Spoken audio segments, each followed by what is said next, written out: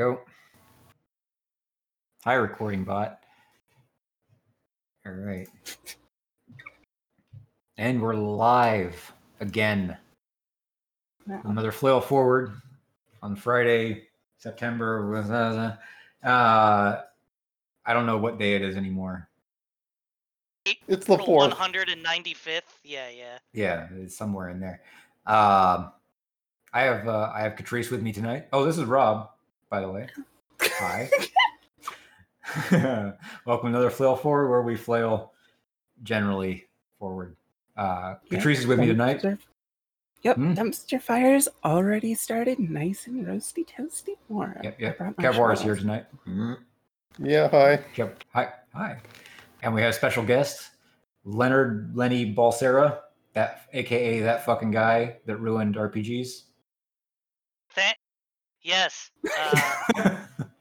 It is. I'm glad everyone still remembers.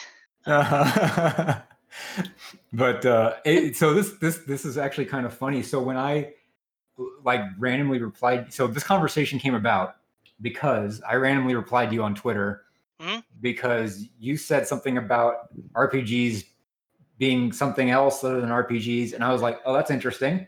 I also feel this way. And you're like, I'm not talking about it in public. And I'm like, okay, but you want to do a podcast? And you're like, okay. And so here we are. And we were going to talk about, well, I'm going to read your bio because it's weird because I responded to you actually not knowing you were that Leonard Balsera. And like, I was like, after I looked up your Wikipedia, I'm like, oh shit, I'm a huge fan of that guy. I didn't. Oh, thanks. Thank you. Well, I really like the Dresden. I've talked about the Dresden Files fate on this podcast many times before. And I like that. It was formative in a lot of ways for like a lot of how aspects have landed on a lot of my design.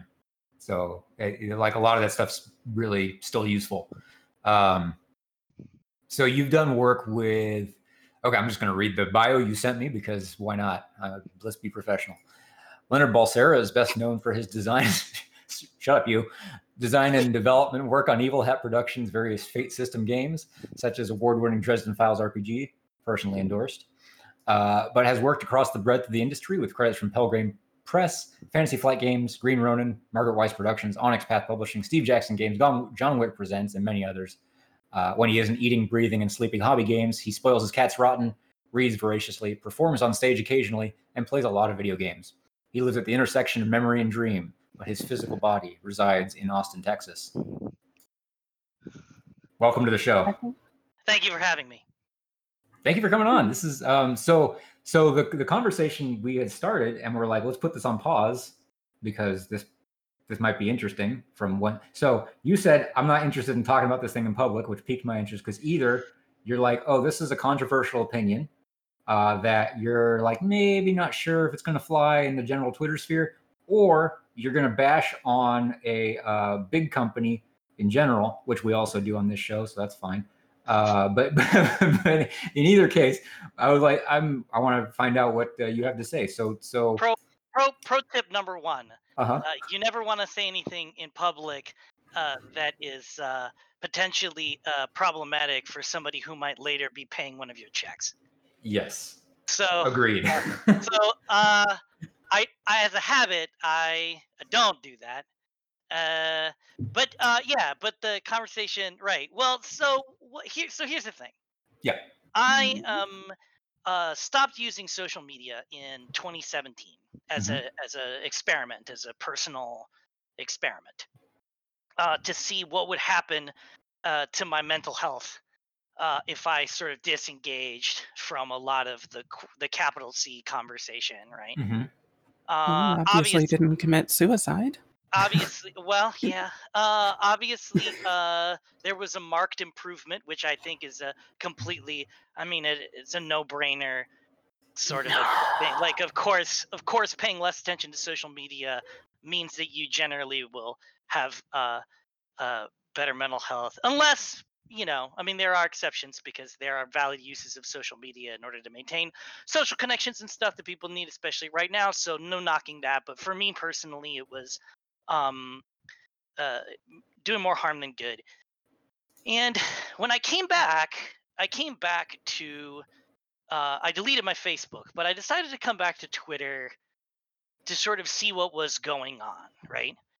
And I very quickly recognized that one of the things I wanted to make sure I did not do on Twitter was say something in public when I was not 100% confident that I knew what the fuck I was talking about. Generally, good rule of thumb, yeah. So, I, as soon as we sort of started hitting that point of like heaven forbid, I would say any of the speculative BS that I think about RPGs and the mediums and stuff like that, and some poor fool out in the Twitter sphere would mistake it for insight. That. I mean, that is a genuinely that has the potential to be genuinely harmful, right? So I don't consider it a practice that I'm interested in. So so I said I'm not going to talk about it in public because I might be full of shit, and if I think I might be full of shit, I would rather air that out in private and find out than show my ass. So that's what. That's the reason why I said I wasn't going to talk about it in public. Right. Well, I mean, you're in good. Nobody's going to mistake anything said on this show for insight, so you're safe. Right. So right. So then when you said we have a podcast, and I'm like, oh, what's your viewership like? And you were like, oh, you think we have a viewership? Then I was like, well, now I can talk about these ideas all I want because it's clearly safe. Of course, I'm assuming you weren't leading me on, and there's not actually like 20,000 fucking people looking at this thing. Which I don't know, Kevlar. What's our Twitch thingy right now? How's it doing? How's the stream? 2 viewers. Is it even running? Two viewers. One of them is of War. There you go. I haven't actually logged in yet, so one of them is not me. Sweet. Oh, we have an actual viewer. Hey, welcome, actual viewer. Thanks for stopping by. There's someone named Falcon Moon. That's your shout out. Hey, Falcon Moon. Thanks for stopping by. Sweet. What's wrong with you? Right. Why are we making it worse? I don't know. I don't know. So let's talk about the actual opinion or bullshit. Actually, let's talk about the bullshit, because I also have like some stacks of bullshit that we could probably compare and see whose stack is higher and maybe where they match Hugh. Yeah. Well, what we also, were. Sorry, I didn't mean to interrupt. Sorry. The only thing I was going to say is that, well, it's good that we can preface that thing in a podcast because, the Twitter thing that you were mentioning earlier, some people will take this as extreme truth instead of just an opinion. Like, I kind of feel Twitter would be so much better if, in addition to, like, the 280 characters they have now, at the end of every single Twitter post, it did, like, a Dennis Miller tag on the end where it just says, but that's just my opinion, I could be wrong. Right, but for every single one. Right, but for that to work, the person posting would have to believe that they could be wrong. So that's part of the issue. Is I think that there's a quality to the medium that creates this. Help to remind them. Right. Yeah. Right. Perhaps it is the case that the more confident you are that you're right, the more you need the Dennis Miller tag. Right. Probably true. I think that's really true. Yeah, for sure. So the opinion, well, what we were talking about, and sort of something I think about a lot in the process of design, is what is the most useful way to frame the single defining feature of like what defines a role-playing game versus what defines another kind of game, right? And we're talking about how my general, in my own formulation, think of it is that it is an activity where fictional positioning, what I think Vincent Baker originally coined this term because he invented like fucking half the vocab everybody uses. It's called fictional positioning, right? Which is in sum the fact that the fictional context of what's going on in the game, the given circumstances of the fictional content of the game, is the primary determinant of what the next legal moves are in the game at any given moment in time. So like as the example that often gets used, right, is that that chess is not a role-playing game because no matter what story I tell you about my army while we're playing, at any given moment in the game, the moves of chess are the moves of chess. Like, you could take my queen, and I could tell you this inspiring story about how the queen was beloved amongst her people, and they will work, twice as diligently and twice as hard to get her back. But that doesn't change any of the situation on the table. The moves that we have to make are still the moves that we have to make. You might be entertained by my story, but that doesn't change what we're doing at the table. But you know that something is a role-playing game when the player characters have just done a heist and they have kidnapped somebody because they had to take a hostage to do the heist, and they pull the hood off the hostage at their hideout, and you're like, yeah, it's the queen. By the way, she is beloved amongst her people. This is the worst person you probably could have taken hostage. And you know that now that she is missing, the royal guard, the peasantry, and everybody else in this fucking country are going to be working double time in order to get her back. When you say that to a group of people in a role-playing game, that changes the thing that's on the table, right? In a Which very is more real gold way, now. right? Because they would not make the same moves that they would have made if you'd said, it's one of the museum guards, whatevs, right? So that is the one key feature that you can't take away from any of the things that you would call a role-playing game, whether we're talking about fucking Rollmaster with all of its tables and charts, or we're talking about Fiasco with whatever cool format Jason has invented to box it up in this time. Right.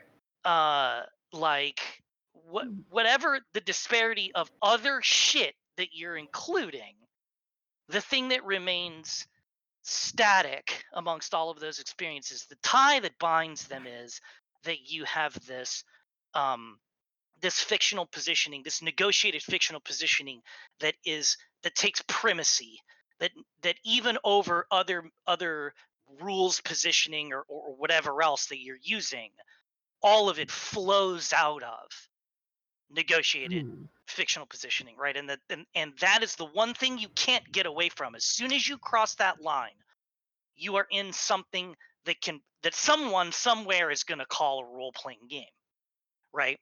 So the question that follows from that is a definition that leaves open a very broad number of experiences to be called an RPG.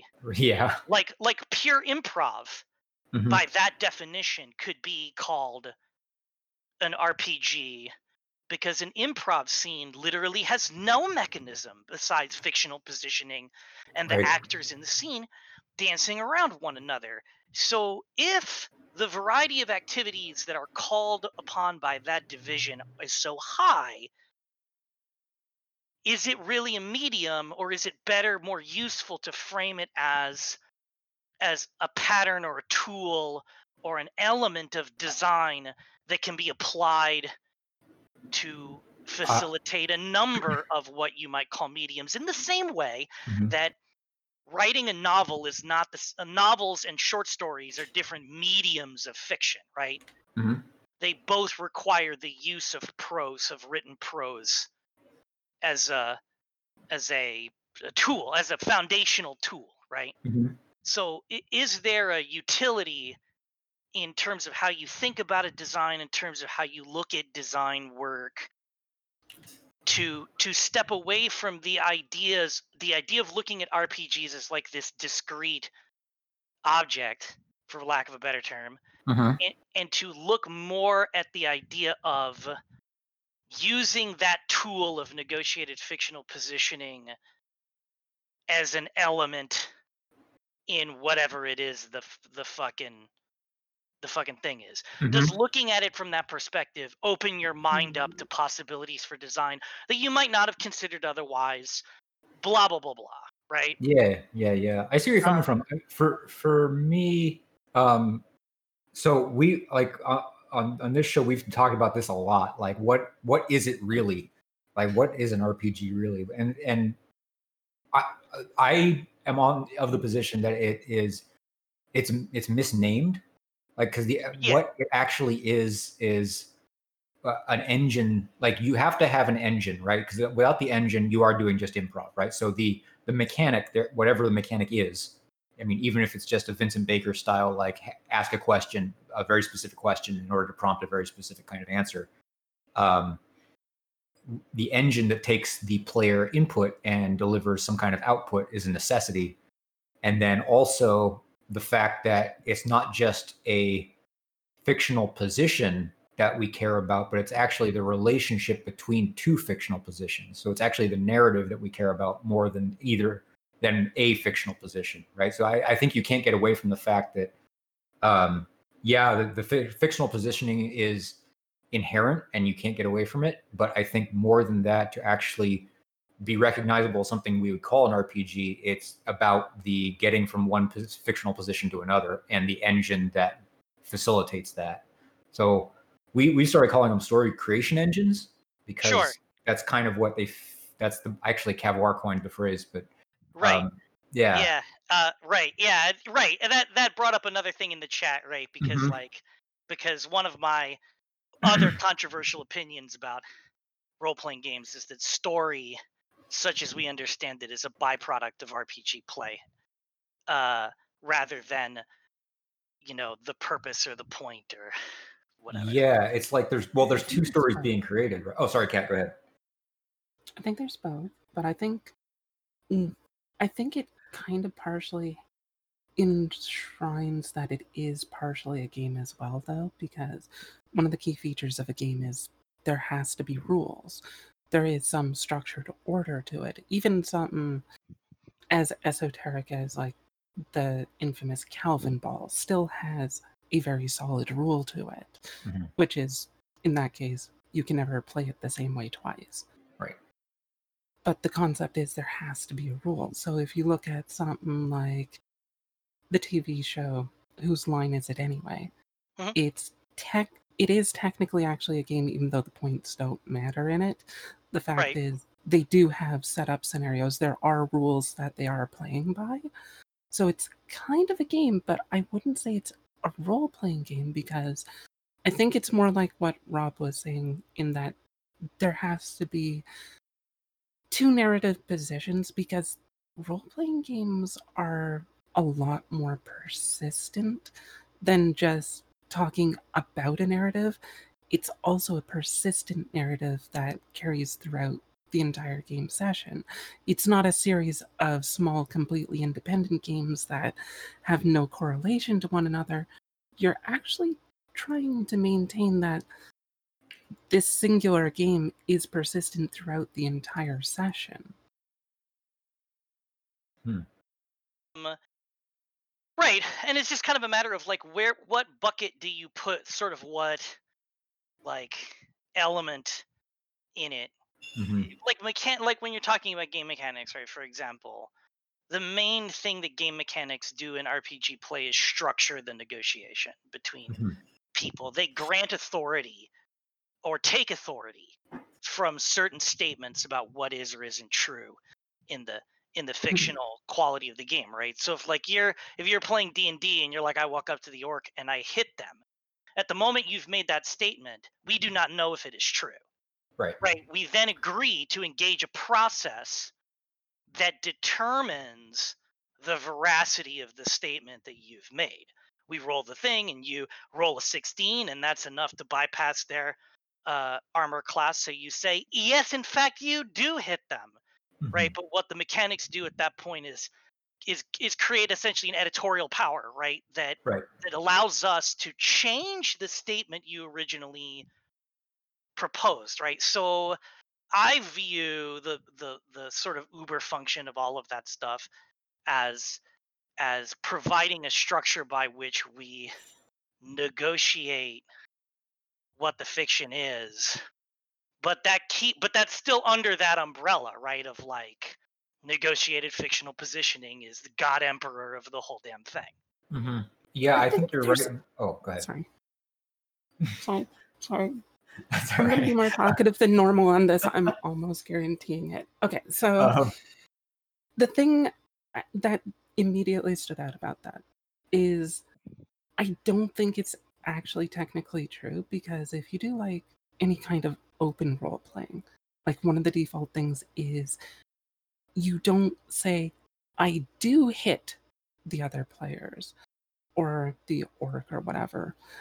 You say, I am going to take a swing at it, but you leave it open for interpretation of what actually happens, and somebody else tells you what the actual outcome is, which is basically what the role of the game mechanics are, because you don't actually say in D&D, I'm hitting the orc. You say, I'm going to swing at the orc. So that, Russ, is interesting because like there's a code switching effect, right? Like when you say it, I walk up to the orc and I hit him. We understand that at the table because we know what mechanisms we're engaging. We understand that at the table to not literally mean that you are right? Like you're like it's at that point in time sort of an expression of wishful thought, right? Right. But like because we've already got this way of negotiating outcomes, that we parse that statement correctly, right? Like what you were saying in open role play or like improv, or it happens a lot at LARPs, right? The reason why you would not make a definitive statement, like you said, is because the framework in that setting is that you don't have a mechanism by which to determine those outcomes, or it doesn't operate the same way, and that requires you as the player to alter your language so that you are not running afoul of like you can't imply what you mean, right? Like you have to actually be a little bit more precise. But that agreement to be more precise is, in my opinion, just another negotiation framing. Like, because that's the purpose that it all serves, right? Is for us to determine somehow what happens and who gets to say what about what happens. So the odd part, like when you first brought up like the idea of like when you're talking about this is what happens and such, I was immediately thinking of combat, because I have definitely been in RPGs where the combat rules are very set in stone. Like you'll get like a GM or something where they're like, no, we're not deviating from this. Doesn't matter what you say in the fictions. Like you can't be like, I'm going to swing across the room and kick the orc out the window from like the chandelier kind of thing. And it's like, yeah, but I don't have any rules for that, so it doesn't happen.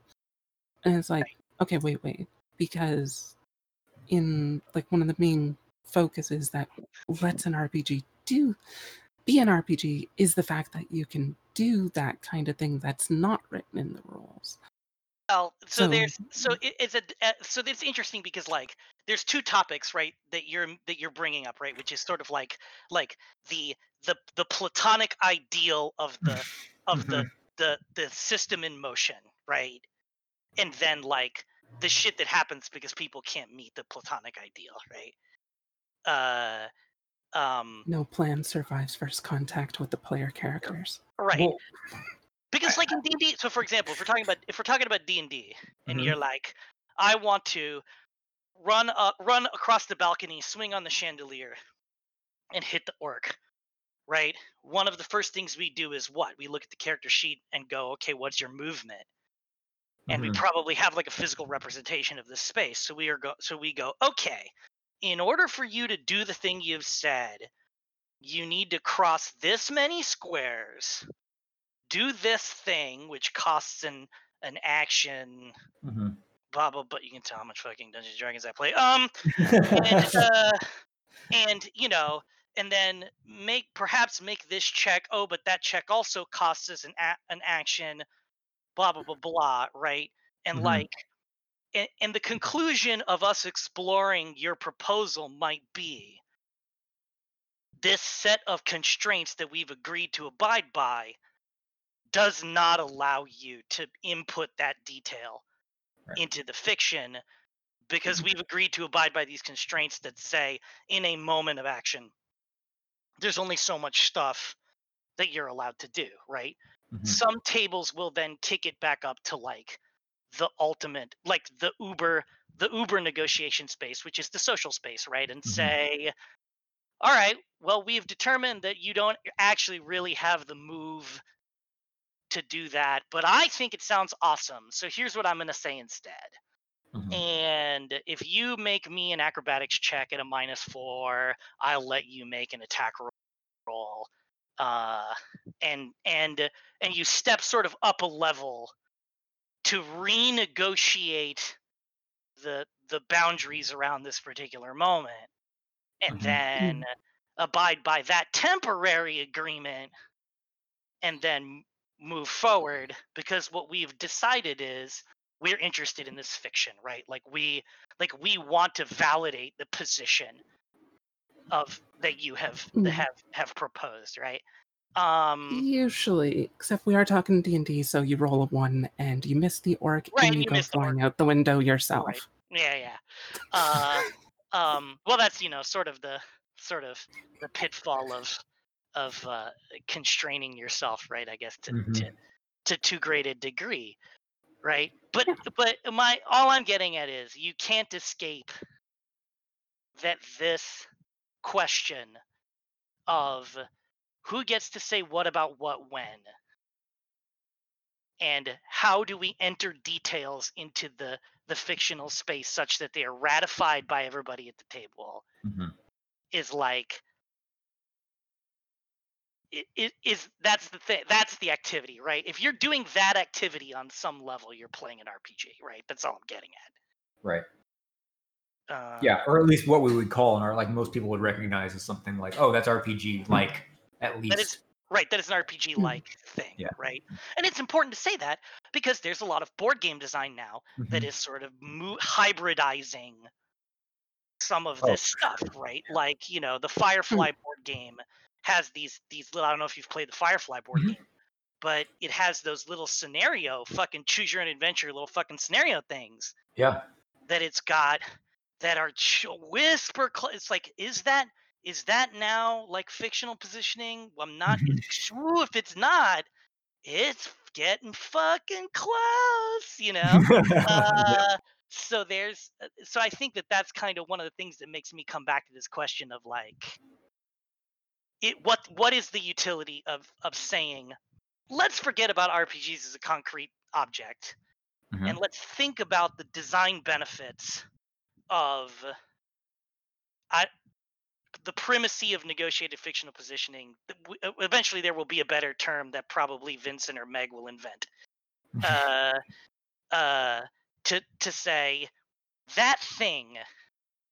If we have that thing, what do we? Then how do we handle all the stuff that we can apply that thing to? So that's what led Levi, right? Levi had that tweet that sort of followed from mine, where he was like, what if RPG is a pattern that you apply to another activity? So D&D is what you get when you apply RPG to war games. When you apply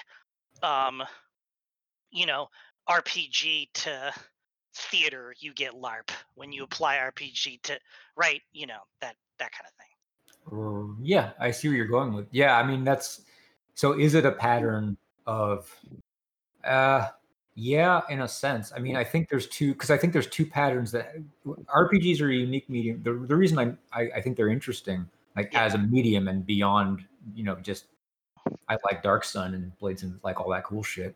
Oh, I'll tell Rob you said that. Yeah. But like all the like the beyond that is they're so interesting as books because they're instruction manuals for helping you tell two stories at the same time, right? Because you're creating the story around. Unpack this for me. This two stories at the same time thing. Talk to me about that for a second. So the idea is, you have the diegetic story happening within the fiction, right? Like the mesa story, and then you have the meta story of what's happening around the table, right? And we, as gamers, we tell both stories. Right. We tell the story of like, oh, my character did this, and then this happened, and then it was so cool, and then blah blah. Blah. And then we also tell the story of like, there was a time when Derek rolled 3 20s in a row, and it totally derailed the campaign. And that's so we're the manual that the RPG book is both things. It is a manual for creating both of those stories at the same time, and it's usually not explicit about creating the meta story, even though it inevitably will.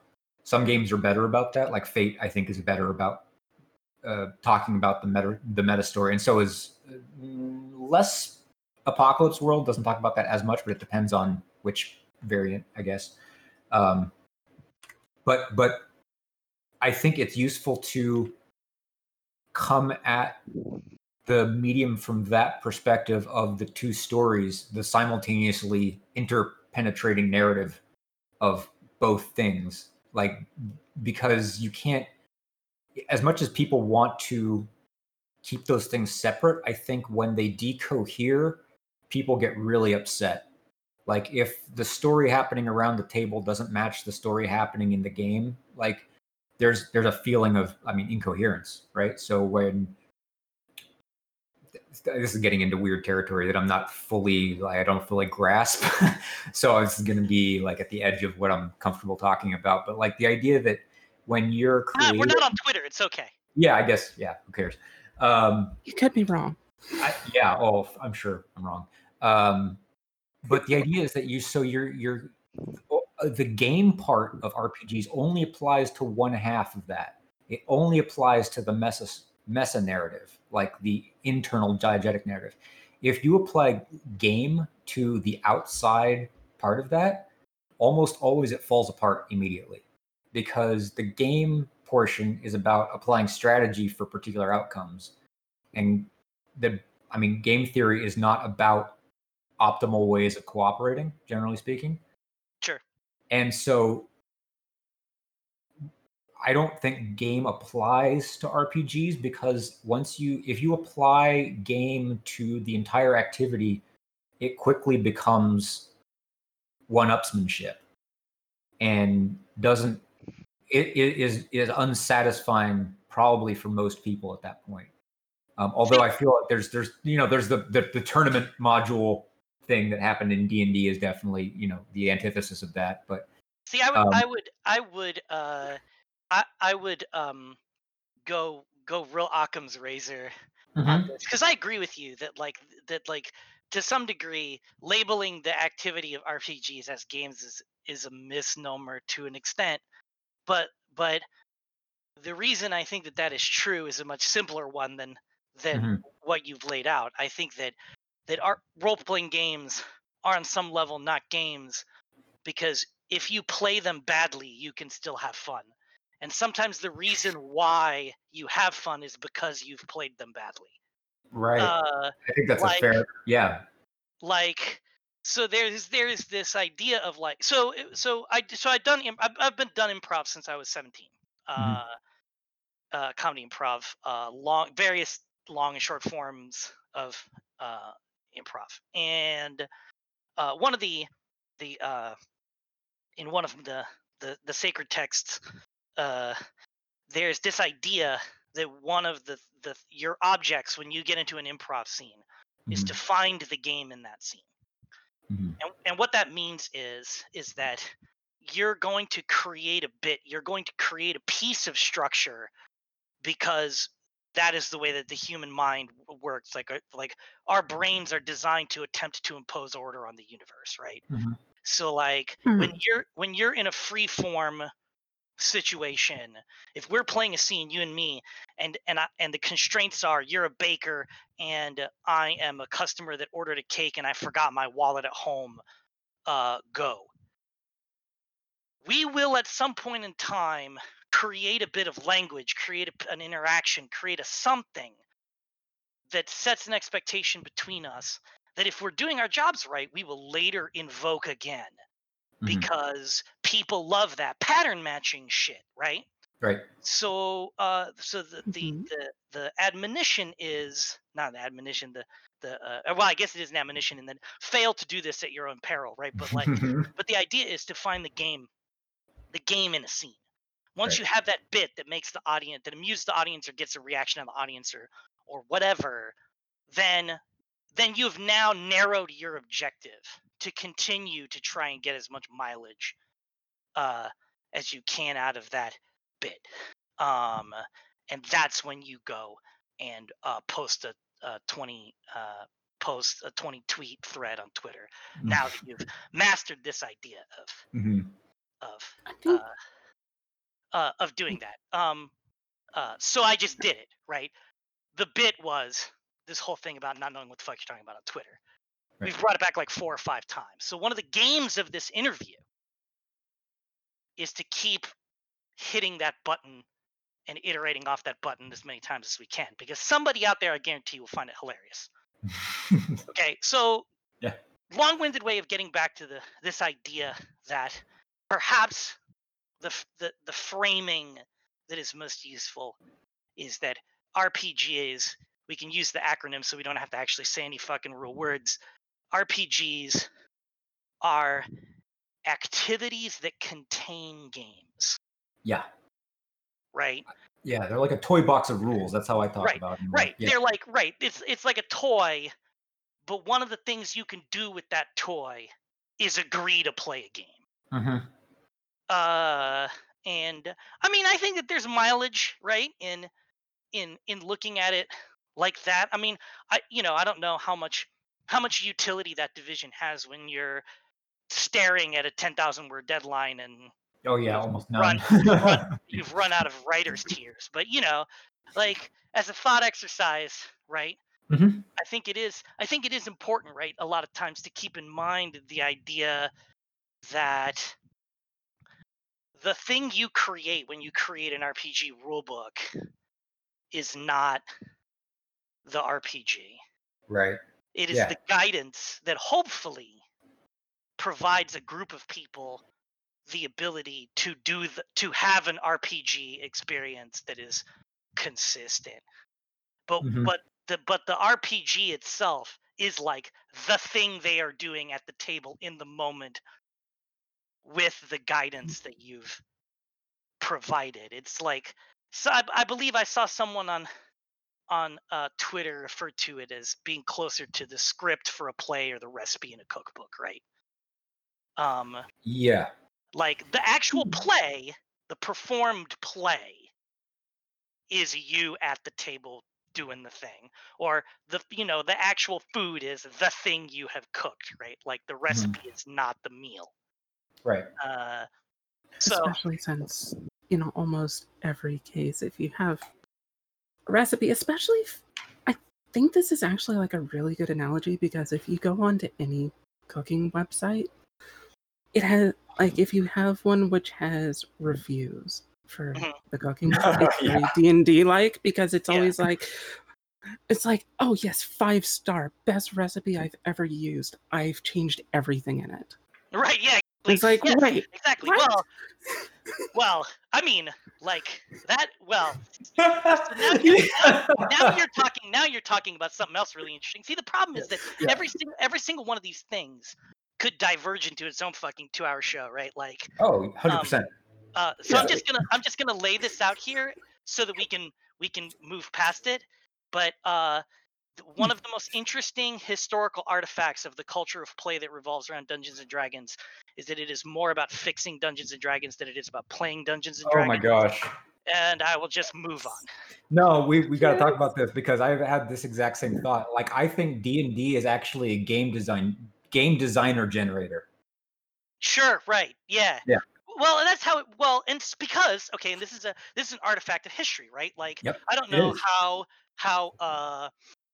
chronologically advanced you all are, but I am getting there. I'm 40. I am also 40. So, Heyo. as of the 3rd of August, I literally have only been 40 for about a month. So, yep, 3rd of May here. So, hiyo. That's good. You turned 40 in advance, just after fucking outside day. That's cool. But life begins at 40. So I certainly hope so. But beyond that, moving from that moment of existential despair, thank you, is you're welcome. This historical artifact that when people were playing Dungeons and Dragons before the advent of the internet, it was all the zines, right? And it was all the APIs or whatever. So it was like Arduin's Grimoire and the fucking Gazetteers. the Gazetteers and like the Iron, whatever them. There were a bunch of them. Yeah. And they all contained rules, hacks, alternate designs for D&D. And so when you came to a D&D table, objective number 1 was to learn the version of D&D that table plays. So one of the terrible things that happened when the internet occurred is that we all got together on the internet to talk about what we assumed was a mutual interest or a mutually shared endeavor. We all play Dungeons and Dragons, right? Yep. And what we discovered, to our horror, is that no fucking 2 tables of people played the same fucking game. I don't think this was really that huge of a surprise for some people. Like, if you played at more than one table, you knew this to be true. Right. Like, you learned very quickly that the D&D as a D&D as a concept is not D&D. Like, almost nobody has actually played D&D. They've played something that their GM calls D&D. Right. Or their Dungeon Master. I mean, more to the point, playing Advanced Dungeons & Dragons 1st edition with all of its rules as written in play is actually impossible. But like 2nd edition's initiative is literally unplayable. Like, there's no, it's craziness. Weird. And so this, but the interesting thing is that after we had the ability via the internet to all get on the same fucking page, we chose not to. So now, like, this tradition, Kat, that you're talking about, continued forward into the culture, and it kind of became part of the thing, and then that was expressed when 3rd edition came out. Thanks to the OGL, the immediate phenomenon that followed that was the boom. And what was the boom about? Well, the boom was about everybody and their mother publishing house rules for D&D. And this was considered to be, by a lot of the people that I remember experiencing at the time, to be extraordinary, right? Like, like we loved it. We ate it up. Because this was the thing that we'd been doing, the real activity that we'd been engaging in the whole time, right? The fact that it's creative. Right. It's a creative medium, and like, what's the first thing you do once you have a creative medium? You create something. Right. People would create, like, not just house rules, but there was so much content that they'd create. Like, here's my new player race. Here's this new class idea that I came up with. Except now I can share this with everybody. Right. And people would actually, do that. It's like, there's how many races came out for like 3.5 on the internet, and then you basically had Pathfinder, which was basically D&D 3.75 as essentially fan fiction, as it were. So yeah, so like that is a whole. The fact that one of the games that D&D contains is D&D design is Mhm. kind of a fascinating, sort of a fascinating artifact of like that particular game. Yeah, and Right. like I oh yeah, go ahead. Sorry. Oh no, I was gonna say that like one of the lessons that taught me when I was working on all of the Fate system stuff was to recognize that on some level I could be as ardent as I could try to be about what you should do. But if the audience for my game includes a certain percentage of people who are very fond of D&D, Mhm. the likelihood that they're going to fucking listen to me and do what I say is real low. So it was to my advantage then, if I am trying to meet the needs of this audience, to provide a flexibility or means by which they could uh, deliberately not do what I say, but still think that I'm responsible for their good time. Well, mission achieved, I think. I mean, at least for me. Thanks. The only so like I said in our chat, like it is the game we played at the table that we house ruled the least. In terms of But here's my question. So here's a question. I'm interested about this. Is it the game you house ruled the least? Or is it the one that game you didn't recognize? Right. Or did you not recognize some of your house ruling as house ruling because the framework of the game gave you permission as a legal move in the game to make certain kinds of decisions that could in another context be characterized as design? No, there was I remember this very specifically because we had come off of World of Darkness, doing a New World of Darkness mage campaign. And so we were kind of primed for what Dresden had going on. And we were all like, three of us were huge fans of the series. And so when like Fate came out and we were like digesting the rules and talking about it, and we're like, this is really open. There's a lot of stuff you can do. But there are some things we were confused about, like how do you factor in like the fact that one particular aspect may be way more powerful than another and still only but mechanically they're both +2. Like what, trying to figure out, like we'll wrap our heads around that. Yeah. The only thing we ended up house ruling at all was the way rituals worked specifically, was I mean, that's because I wrote those rules when I was in a great deal of psychic pain. But my bad. But go ahead. Well, no, the only thing we changed was like how we added the time ladder as a limiting factor on the on how big it could get, like how much time do you have per picture. Right. Yeah, that was the only real thing we changed. Was like, okay, so instead of the limiting factor being how many things you could reasonably acquire, it was like you have this X amount of time, and then can you do it? Can you hit enough? Because it was backwards, right? So we would be counting backwards from the amount of time. Where you have 3 days, you can spend an amount of your time on blah. Right, you're treating time as currency. Yeah.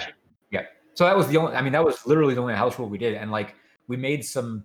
My buddy made some like custom abilities for like a half banshee character that my wife was gonna play, and that was cool. But like that was totally within the framework of the game. You know what I meant? Like, it was Fate had a hackable core to it, where it's like, oh, I can make a stunt that does like, okay, it's a scream and it does like, mental damage, and okay, done. Yeah, we kind of peeled back the curtain on like here are the modular elements that you can make a thing out of. Yeah.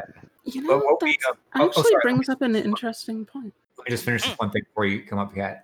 The reason we were comfortable hacking that though is because we had come off of 3rd edition, where we had been making prestige classes and monsters and shit for everything. So we're just like, oh, this game's like way easier. Like we felt freer to hack Fate because the the second order impact was so much less than hacking something like D&D, where you could hack a class and it's like, oh, this it's fine by itself, but in combination with those other classes, way too, whatever. Right. And so there was none of that in Fate. And so there's like so much more freedom to fuck with the system without having to worry about like the long-term ramifications of including something. Right. Was it going to implode? Like blow up? So I just wanted to get to that point because it directly talks to like the D&D hacka, like, designer training by kind of, here's some numbers, make the numbers work kind of fun. And then going into like the more fictional, we can make the fiction do stuff. Right. Yeah. So I'm thinking though that this brings up an interesting paradox that the games which are more easily adaptable, more easily hacked, the ones that flat out tell you that you can create a new ability here and the game actually supports it. To some degree, players don't tend to view that as hacking the game. Like, they don't view it as like, this is a house rule, this is something that I have done to the game. It's like, no, this is still part of the game. Whereas in something like D&D, where it's like, no, here's like the list of what you can do, period. And then everybody's like, yeah, I'm going to add on to that list. And it's like, oh, I have done something to change the game. Right. It's really weird. What's interesting is I see that the feature that you're talking about, I perceive it as a stronger component of what is now, I guess, called story game design, right? Like the post 2000s, early 2000s, from Forge to the story game forums to now. Like you look at like a Powered by the Apocalypse game, or you look at Apocalypse World itself, right? Like there's no place in Apocalypse World other than in this very specific part of the GM's purview, where Vincent says, and you can make up another move, right? Like that is verboten. The moves that are on those playbooks are the moves that are on those playbooks, and those are the fucking moves you use. And like I actually feel like the one of the features, right, of that design, I don't know, ethos, the designs that came out of that social group were that they resisted alteration at the user level, right? That they're like, this game is this discrete object, all of its pieces, parts are laser tuned with each other in order to achieve a certain objective. If you fuck with them, you void the warranty. Don't talk to me about why your experience was bad, which is not actually the attitude that any of the designers have. Like obviously these are my friends and colleagues, so I'm not saying that they were, but like there is this concreteness, right, in those designs, right? And like one of the reasons why Fate was sort of ambiguously received, I think, by certain members of those communities, is that it harkened back more to like the trad, what they call the trad side of the board, which is like, nah, just make up a rule, I guess. Fine, probably. I mean, as long as like,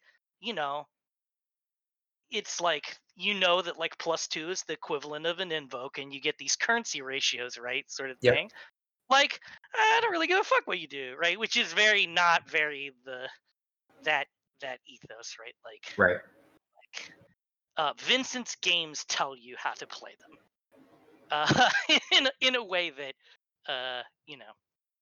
other games don't. Yeah, it's the prompts, right? Like the prompts in those games are like, you can I mean, you can ignore the prompt, but if you do, you're implicitly going outside what this game is supposed to do. Right. So it's interesting that way. It's like, I mean, it's like, here's something, you want this cake? You don't have to eat the cake, but like in order to taste the cake, you have to eat the cake. Like, but on the other side of it, what Kat's talking about is also this very real, like what's sort of interesting about this is that there's a social thing in, like, we go back to talk about Dungeons & Dragons play, that is exactly that. That there is, people can get so comfortable with, so secure with sort of the framework that they're comfortable with, that even if the framework is open to modification, coming in and doing so is potentially like a violation of the social contract of the. I've definitely felt that attitude before too. Group, yeah. Right, and like, Yeah. so it's interesting, because what I would say, Kat, is I think that the thing you're noticing when you're talking about it in the context of D&D is more of a social phenomenon than it is a design phenomenon. And then there's a school of RPG design where it is very much a design phenomenon, that it resists you fucking with it. Yeah, I think that it may be something to do with the nature of not just the players, but the framing of the games themselves as well. Like, you look at it like, it's really weird, but like the examples that you were given, like the social games as they're usually called, like, you know, Powered by the Apocalypse games tend to be surprisingly, weirdly enough, they're a lot more rigid in the rules.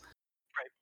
In terms of how you can adjust them, despite that they're more open by nature. Right. So you have the game itself is more open, but the actual players, like when they're playing a game, they're not as likely to try to actually home rule the game, the nature of the game as they're playing it. And they're not likely to like add new playbooks or something. They're more likely to play a different game if they want to do something different. Or Whereas take. D&D. Oh, sorry. Go ahead. No, you go ahead. Oh, okay.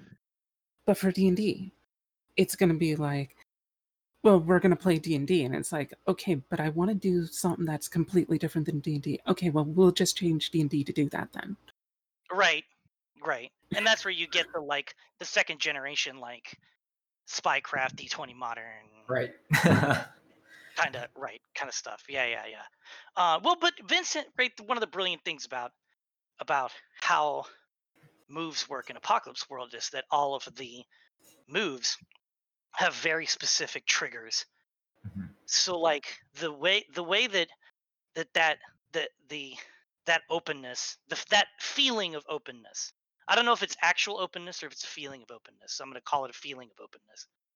I think comes from the fact that the explicit conceit is, as long as you have not hit one of the trigger points for one of these moves, play is conversation. It's just you talking about stuff. But the moment that you hit the trigger for a move, you had better motherfucking stop what you're fucking doing, look at that move, and do what the fuck it says. Right? I think part of that is also that the way the moves are phrased, most of them are very open-ended in what happens. It's not like you do 5 damage. It's like you do this kind of an effect in the world. Right. Well, and they open to negotiate. Well, it's also like one of the interesting things about talking about Powered by the Apocalypse now is that we're in a moment in time where there are a wide variety of Powered by the Apocalypse games. So I think this is a good thing. Well, so what's interesting about listening to what you're saying is that I have to recalibrate my head because I'm old, and like I remember Powered by the Apocalypse when it was like, is anyone really going to use this? And like the only real solid examples of implementation were Apocalypse World and maybe Dungeon World, right? And so it's interesting because you're like, a lot of the moves in Apocalypse Powered by the Apocalypse games have this freedom of interpretation to them. That may be more true now than it was when I was getting familiar with Powered by the Apocalypse, because now it seems like every other fucking role-playing game on Kickstarter, done by indie producers, powered by the apocalypse, right? Mm-hmm.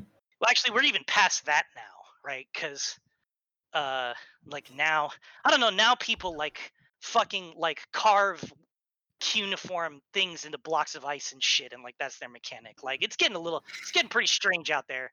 Like um like Kickstart, Cave Ice, the fucking RPG. I don't know. I'm starting to get a little bit get off my lawn kind of stuff, which is it's not good, but like okay, so one of the games that we have to have for the podcast then is an obligatory mention. Let these mermaids touch your deck, maybe. Oh, Jesus Christ. I was hoping we'd never have to bring that up again. Thanks. It's the most archaic thing that I can think of, the most bizarre one. I'm enthused. Enlighten me. I'm enthused. Okay, so let me just post the link. Yeah. It's just because you mentioned like the carve into cuneiform and stuff is like one of the game mechanics in this. Like, those like way back in like say the 90s in malls and such, like you'd have like those coin things and you'd get like little toys out of them, and one of them was like those stretchy sticky hands. One of the game mechanics is basically swinging one of those at a dildo. It's like, yeah. I mean, that's pretty fucking cool. I mean, it's I'm just into it. It's just so weird, though. It's like, wait, that's well, this is about like I think this is pretty close to the pinnacle of what you were describing. I mean, if I knew that was a mechanic that somebody tried to put in an RPG, and not just my usual Sunday afternoon, I would have. I would have attempted to publish that first. Like I just thought maybe people wouldn't like it. Well, but it's your regular Sunday afternoon. Right? Obviously, somebody likes it. Somebody likes it. It's possible even that my play partners have a copy of this game and just never told me it was a fucking RPG because they wanted it to not feel like work.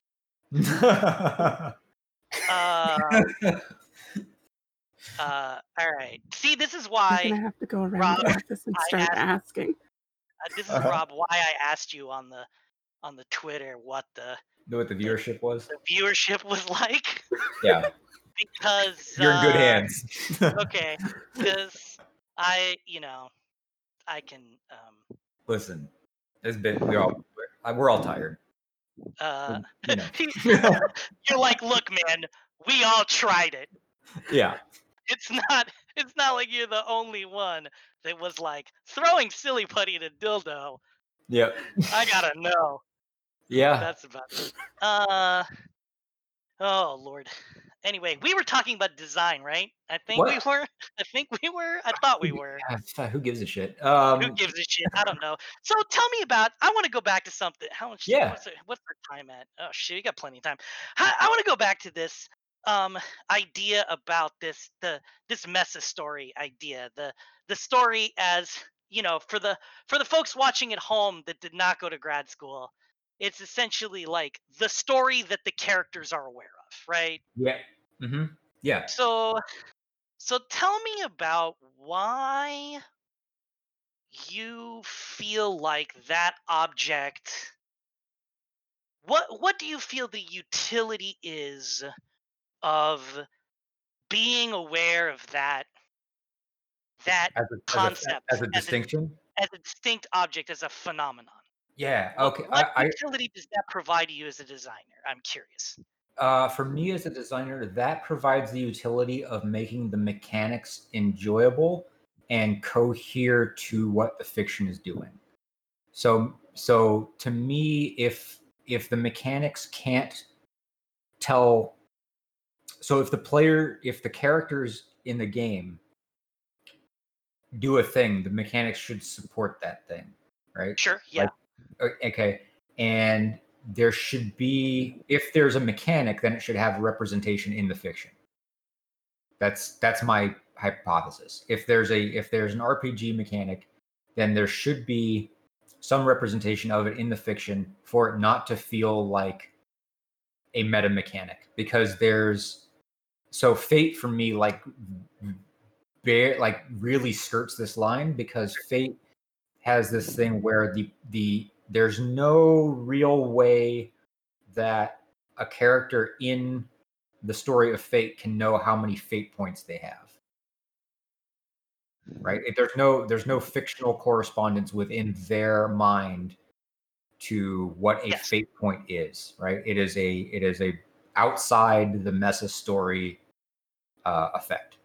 And so why that's useful is because that can help you detect where in a game, the game being the whole thing, the players may feel aren't where you're getting that sensation that people will describe as breaking immersion. Right. Immersion. So it's useful to think of. I think it's useful to think about the mesa story as a target your mechanics should aim at.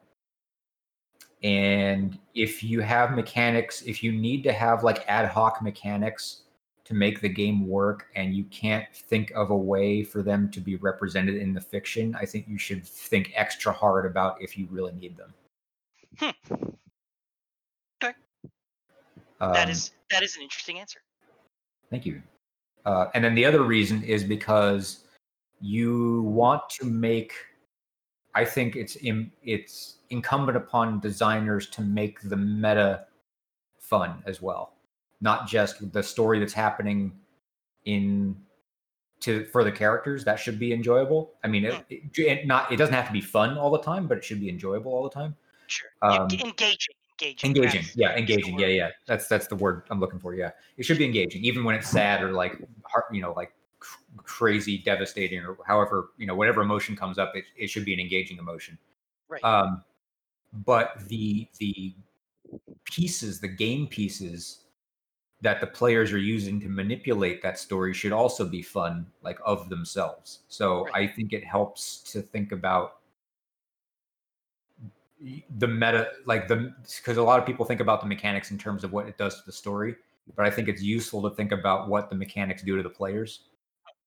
And if your mechanics can reinforce your fiction by making the players take similar actions, I think that's a way in which design can be mutually reinforcing in both directions, meta and mesa at the same time. So like if you're doing something in a game. Oh, interesting. So if I understand you correctly, what you're saying is that one benefit that it gives you, looking at that as a discrete object, one benefit that it gives you is the ability to engineer your system such that the action a player outside of the world would take at any given time has as much as possible a one-to-one relationship with the action the character wants to take, even though they are not aware, theoretically, if we're treating them as a real thing, that they are a character in a role-playing game. Right. Yeah, and it's the kind of thing where it's like even if you're not doing the same thing, you want to try and instill the same experience in some way. So if you're meaning for the character to feel an experience of loss, it's very useful to be able to instill that experience of loss in the player as well, however you do it. Right. So and a critical hit is a way D&D does it, like where it's like this is an exciting moment for the character and the player. And the player, sure. Yeah. I think this is also important for dealing with like concepts of power gamers as well. Like if it's not just that power gamers are trying to win the game, they're like when they make a character, what I've found from the people that I've played with that are power gamers, they still do really great narratives and such. Like, it's not like this dichotomy of, oh, you have the person that stacks all the stats and then you have this other person that wants to tell a story. It's like the person who's being the power gamer, usually they're looking at it, from what I've discovered, is they're looking at it from the character's perspective of, well, what would I naturally do if I want to be like the best swordsman in the world? They go and they make themselves the best swordsman in the world. And then it's like, well, you just made this obscenely powerful character. And it's like, well, that's what they would have done. It makes perfect sense. Like, part of the game's design should be that the actions that the player and the character want to do should kind of coincide. Like, if there's a discrepancy there, it actually starts getting a little awkward regardless of which side it's on. Like, if the player wants to do something and the character would not want to do that, then it's like, okay, maybe you're not playing the character that you actually would want to play, or your character is not being presented with the information that they would need to be able to want to make this kind of decision. And vice versa, if the character wants to do something and the player's like, oh god, no, this is a terrible idea, but it's in character, so I guess I'm gonna do it. Right. It's like, so one of the reasons why I am perpetually suspicious of this framework, okay, is one, Occam's razor characters aren't real. But besides that, the degree to which a lot of bad habits in gaming come out of using the character as an alibi for shitty behavior yeah, makes me very suspicious of the utility of that framing, because I think you can achieve, Rob, all of the goals that you just said without having to concern yourself with the question of what the characters are or aren't aware of. Because they're not real, man. Like, I know they're not real, but I want to treat them as if they are real. That's the whole thing. So like, I want, if I'm playing an RPG, right, I do want to, I mean, personally, this is me personally, I try to maintain like some semblance of coherency in my settings and in my characters. Sure. And to the extent that a game supports that coherency mechanically, I tend to find I have more fun in those games. Right, so, yeah, when there's less distance, right? No, I think that I think that there is that it is absolutely of utility to be aware of the remove that a player's decisions are made at in reference to the character, in context to the character, right? And that there is a utility in to meet some design goals by pushing that closer to the character, where you want the player to be, metaphorically speaking, with their chin on the character's shoulder, right? And then some design goals that are better met by sitting, like Primetime Adventures does a lot, where you're like in the writer's room, right? Yeah.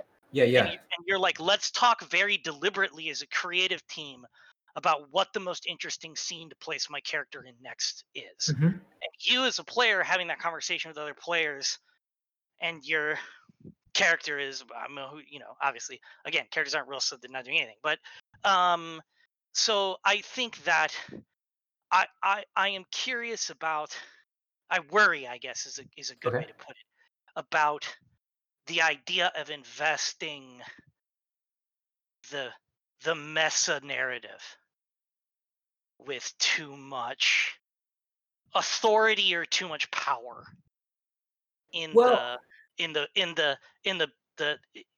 framing of your design, right? Like, characters don't make choices. You make choices for characters. The fact that you're using a particular framework to constrain those choices does not make you not the agent, the responsible agent at all times, right? Right. I'm not. I don't think I'm making that case that you're not responsible for the character's actions. For me, it's about figuring out where your game isn't working. Right. It's about, like, from a design. This is not a perspective that I put in a game book so that the players are aware of it. Right, Like, sure, of course. Yeah. It's a design level. It's a design level perspective, and the reason Right. I think it's useful is because it's a kind of Occam's razor, right? If there's something here that I am using because I have, like, how far out of the game's way am I going in order to make one of these two things work? Right. Like, am I having to do I have to stack all these extra mechanics in order for the story to move forward? Right. Or do I have to, like in D&D's case, like there's this perpetual discussion about, do you fudge the dice or not? Yeah, right. And it's because as Pat brought up earlier in that example of if I'm having my fun fucking scene where I'm swinging on the damn chandelier to kick the thing, then I roll a 1 and I, fall on my ants and look like a shithead or whatever, which is terrible, right? Right, exactly. So the thing is because there's a perpetual discussion of, do you fudge the dice or not in D&D, because I think D&D puts the randomization at the wrong spot in the equation. And it's it's not, in some sense, the randomness, when it goes wrong, creates a fail state in the game at some level, because everybody kind of has this down moment, and you're just that was kind of meh. Right. Yeah. It depends on the group, right? I definitely know a lot of groups for whom that is true. Sure. I also know a lot of groups that have a lot of real masochists in them that really celebrate failure in a strange way, right? But it's interesting. It's interesting that that is an interesting thought object, right? What I find interesting is that framing has this utility for you, but that it is also possible to sort of think about the same elements of your design without that conceptual framework being necessary, right? 100%. Right, it's interesting. Right. So that's what I was kind of looking for. Is there a thing that this provides that is unique to that conceptual framing, that you have to think about it that way in order to get to a certain piece of insight? My instinct says no, but I don't know, but I don't have a point. I think. Sorry. Oh no, that's fine. I'm not. I was just gonna say I'm not trying to achieve a point, get to a point here. Oh yeah, no, I'm not going anywhere with this. I'm just asking the question. I think one of the things that you had mentioned might actually not be consistently true. Okay. Which is the statement that the characters aren't real. Right. Because there's definitely a lot of role players where that's totally true, where it's okay, this character, they don't really exist. They're a marionette. They do what I tell them to do. Right. But what I found is that a lot of role players that have been role playing for a long time, or if they do professional work, say an author, a lot of authors for books, when they're first starting out, they tend to just control the characters, and you tend to see this in a TV show or a book or whatever, where somebody's relatively new at this, and you'll note that the characters are doing things because the script told them to do it. Sure, right, yeah. It's really obvious that there's no reason for the character to do this. They're just doing it because they need to do it for the plot to move along. Right. There is another form of this where it's more almost like method acting, where you become the character. Right, sure. And the character does. They kind of exist temporarily, in that it's almost like a splintered fragment of your consciousness, where they have their own personality, they have their own reasons for doing things. It's not so much you're writing the character, the character's already fairly established. You're more so just dumping them into a situation and seeing what they do. Right. You don't really have much direct control.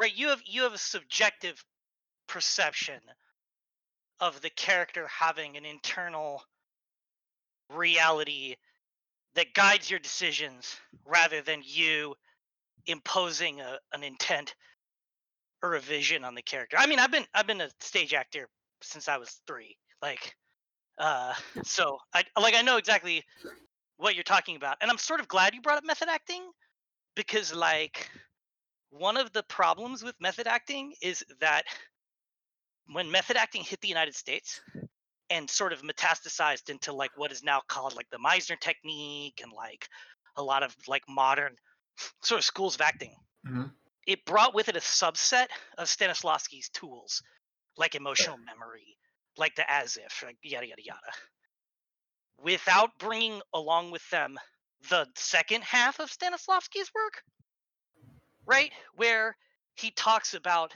the necessary processes of sort of mental and emotional safety required for you to process this frame of mind, right? Yeah. On his deathbed, Stanislavski even himself said that emotional memory as a isolated technique is deeply psychologically and emotionally dangerous to the performer.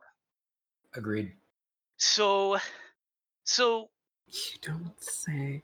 one of the reasons why, again, I resist this framing a lot is because I see a lot of people in the hobby getting themselves into deep dark holes with this kind of thing because if you instantiate within yourself the belief that your character is real, then to some degree you create a framework in which you are not responsible for your own actions anymore when you're portraying or saying what the character or writing the character down, like if you're talking about the internal process that an author goes through in a novel, right? That shit can get you into a lot of trouble, right? It can if you completely divest yourself entirely of all responsibility, including their creation. I think that's the key point, is don't create a character in the first place that's going to be a total asshat to everyone around them. Right, like, but if you don't put yourself into having a character that can be a terrible monster, then you don't have to worry about them being a terrible monster. Well, yeah, but like all role-playing gameplay is negotiated. Like the thing that overgirds, right, all role-playing gameplay is social interact, like the social contract, in the sense that, like, before we talk about anything else we're doing in an RPG, we are 4 people who ostensibly share some kind of bond of trust, engaging with one another as humans in a social activity, right? So if you don't allow yourself the freedom to shift and move and change the characters as objects in response to the needs of that social negotiation, you're in trouble, right? But a lot of people would argue, I think wrongly, that like there's a point at which your responsibility to the character can exceed your mandate to do that. And I don't believe that's ever the case. Okay, I see what you're getting at. Yeah. And I wouldn't say that's if you're taking that my framework to mean that it's not even my framework. It's a perspective that I use for design. For design analysis, yeah. Right. So that's but like that's a very important distinction, because just you saying this is a design tool, not a tool for play, immediately alleviates 90% of what I would otherwise articulate as my concerns, right? Oh, okay. Then yeah. Sure. Yeah. For me, it's really about like, are the options you're providing to the character? Well, I mean, so one of the things is like, are you providing options to the characters that they're just not going to use? Right. Because there's a disconnect somewhere. Like you want to find out where that is, because like either the story part of the object that you created isn't interesting, which is sometimes the case. Like no matter how cool an ability is, like if you attach fiction to it, that's just kind of lame. People go like, and so it's just a perspective for analyzing your game outside of the normal holistic perspective that I feel a lot of mechanics get analyzed through, and a lot of mechanics end up being things that are solving problems for the developer, but not solving problems for the player. And sorry, go ahead. Yeah, go. No. Go ahead. You can finish your thought. I'm sorry, I didn't mean to. No, I was done. That was it. Okay. Yeah. Kat, are you familiar with there's a colleague of mine, Sarah Lynn Bowman? Are you familiar with her? I might be. I'm really terrible with names. So she's an academic, right? Who's mostly well known in LARP circles. Who's done a lot of academic writing and study on LARP and the nature of LARP, and to some degree, role playing as an activity, sort of in general. But she's like one of the first people to take like a legit, like sociological framework, right? Mm-hmm. And sort of think about mindfully about what it is that we do. And one of the things that she talks about, how she sort of talks about that character, the sense of internal reality that characters have, is that their job is to provide an alibi, right? And this idea of alibi features very strongly in a lot of how she talks about the experience of immersing with a character, and especially in LARP, you get some of the same kinesthetic effects in LARP that you do in stage acting. They call it bleed, right? Yep. Where like there's an emotional transference between your character and yourself, that because your body is acting out the fiction of having an emotion, your limbic system kicks in after the fact and gives you that emotion, right, or whatever, right? Yeah. Yeah, it's based on the same concept of like, if you're in like a terrible mood, if you smile for like 20 minutes straight, you are no longer in a mood, which is weird. But she talks about this thing that you're talking about in a very useful way, I think. Because she talks about the providing of alibi, that what a character does, what respecting the constraints of a character allows you to do, is to uninhibitedly engage in behavior that you, in your own self-concept, would not engage in. Right? Yeah, that's something that you kind of need in some degrees. Right. Like, and like, let's face it, the average person isn't gonna go around and, be a murder hobo and murder the fuck out of everything that they see. They're not gonna, like, a lot of people, like, even in wars, like, they know very well that the vast majority of people in combat, not only will they not even fire their weapons, they won't even aim at people. Like, you can't even get most soldiers to point a gun at another human being. Right.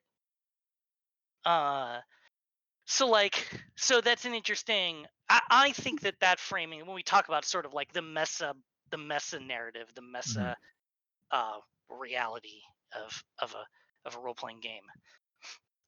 For me, it's more useful to think about it in that term of like strengthening or weakening an alibi, right?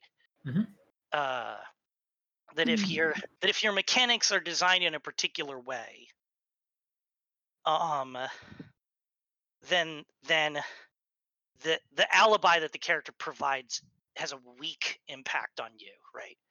Because you're framing things you're doing things from a distance, making decisions from a distance, or you're making decisions on a strategic level that then impact the character on another level when you actually apply it to play, right? And like there is a maybe weak is the wrong word, but that alibi is less of a tool in that game.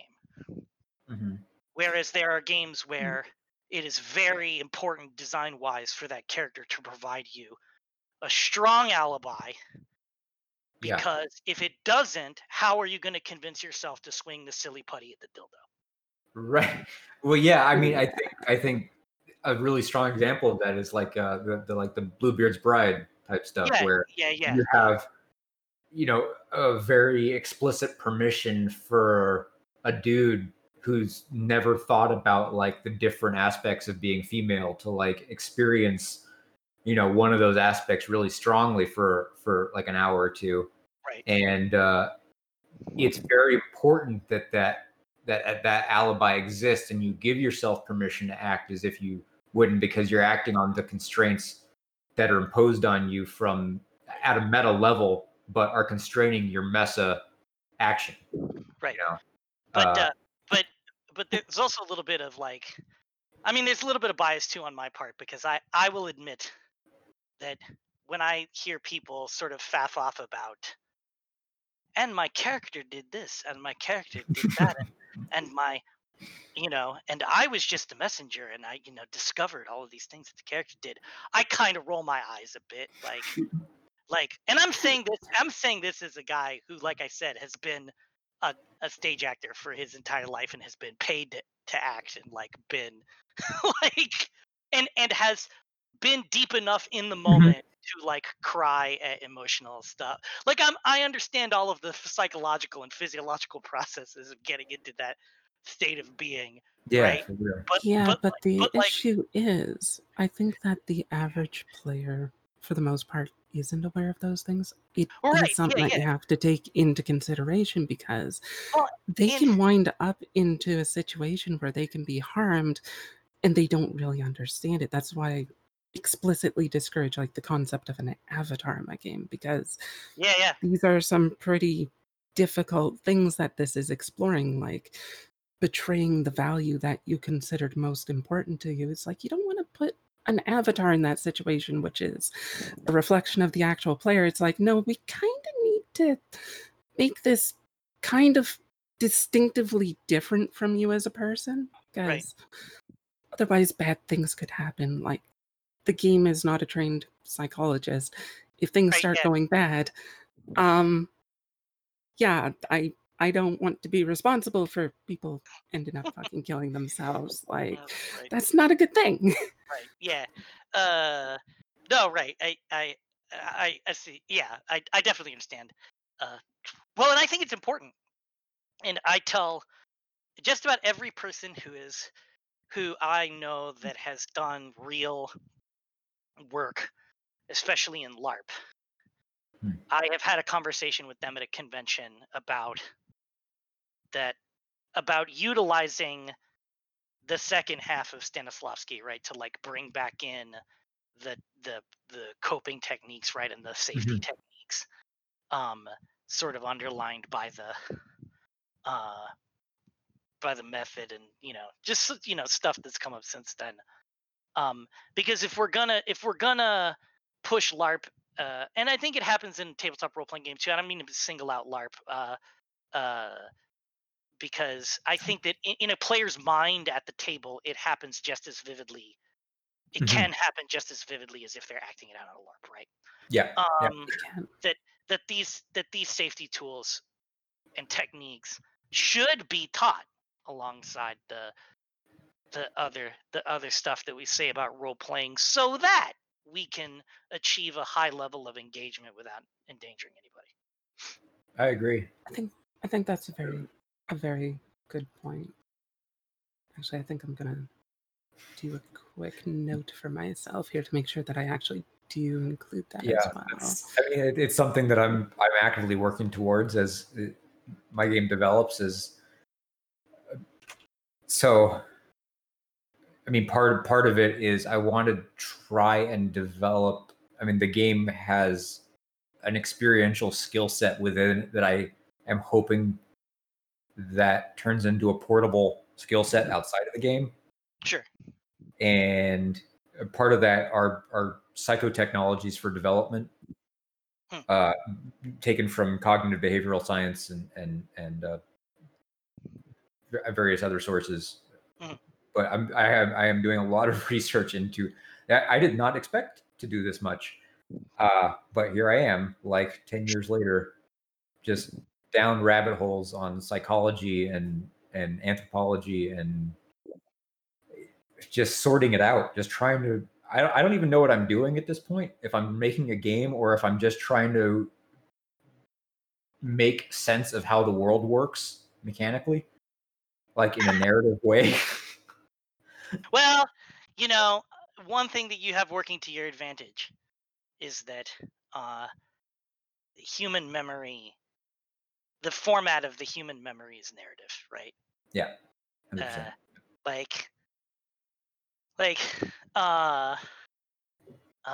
So an interesting example of all this stuff they were talking about, right? Like there's an interesting, and the fact that everything that I want to talk about in RPGs can be talked about by talking about something that Meg and Vincent, or Meg by herself, or Vincent by himself designed, is like, I know I sound like a broken fucking record, but I mean they are really brilliant to do them. Yeah, we had them on the show actually. They were super cool. Yeah. Are you? They are super cool. Yeah. Too. And it's funny because like, I'm known for saying stuff about Vincent's designs in public that like are if you didn't know that I loved him dearly, you would think that they were slams, but they're not. Like I like to tell people that Vincent's design ethos is that he's the RPG designer where the system is an asshole to you, and that's the whole point of his fucking. That is his whole design. Like every single one of his designs is like, I'm gonna pick a different way for the system to be an asshole to you, so that you can take that very visceral reaction you have from the system being an asshole to you and do something interesting with it, right? Right. Yep. In a Wicked Age, that's not necessarily a bad thing. Not only is it not a bad thing, but it is, right, catapulted him to the Rockstar 100 Air status that he currently has. I love you, Vincent. If he's listening, I don't think he's listening. I mean, I'll tell him. But like, that's fine. No, he's great. But In a Wicked Age, let's talk about In a Wicked Age for a second. Familiar with In a Wicked Age, okay? Yep, I am. So In a Wicked Age crosses this meta boundary in a really interesting way because the characters in the game have mechanics that they use to do actions, right? And when you do an action, you fit it to a category of stuff, and you gather dice that match up with those things, and there's a contest procedure and all that stuff, right? Yep. And then there's this mechanic called the WEO list, which is the mechanic that determines which characters from the chapter you're playing get the privilege of appearing in future chapters. Here's the asshole part. If you play your character to the hilt, pursue your objectives ruthlessly, always use your biggest dice and play to your strengths, and utilize all of your advantages to get the stuff that you want, it is very likely that you will steamroll over anybody that is in your way, unless you roll. I mean, you can roll shittily too. I mean, it's not a guarantee, right? But if you go balls out doing what your character probably would do, ideally to get what they want, we will never see you in the story again. Because the way that you get on the WEO list is by losing a contest in the first round of a contest against somebody who has bigger dice than you. So he has instantiated two mechanics that operate at different distances between the mess and the meta, right? Yeah. He's got the mechanic that you can play with your proverbial chin on the character's proverbial shoulder. And then there's the mechanic that you want to play your character as an underdog and play their vulnerabilities. Yep. If you want them to continue to be in the story. And there is no negotiation about this in the rules of the game. If you are not on the WEO list, we never see your character again. It doesn't matter how much everybody enjoyed your portrayal of them. It doesn't matter how much they contributed to the story in terms of richness, like all of the normal laudable traits we would consider to be part of portraying a rich character in an RPG. It doesn't matter how much you've entertained the other players at the table. If that character is not on the WEO list, we never see them again. Because they, according to the rules of In a Wicked Age, do not deserve to be in the story anymore. Right. Yeah, because the idea is that they got what they wanted, right? Right. And so, like, who cares now? Like, that's their story came to an end. Right. Like, it does the thing where it's like it has to scaffold the incentives just enough. Right. Yeah. So the question then is, from your framework, right? Mm-hmm. How do you even play that game? Because if you find yourself pulled towards playing to your character's strengths, you're inevitably pushing them out of the story. And if you find yourself pushing towards your character's vulnerabilities so that you will continue to end up on the O list, they will continue to get the shit kicked out of them, be miserable, and never get what they want. So what the fuck do you do? And I'm not saying that there's an answer to that question. I'm saying that the presence of the question is one of the things that makes that design so interesting, right? Yeah, I mean, I think it's there's so what's interesting there is like it's really useful to think of them from my perspective as story creation engines for that reason, because it's not about playing the role of the character.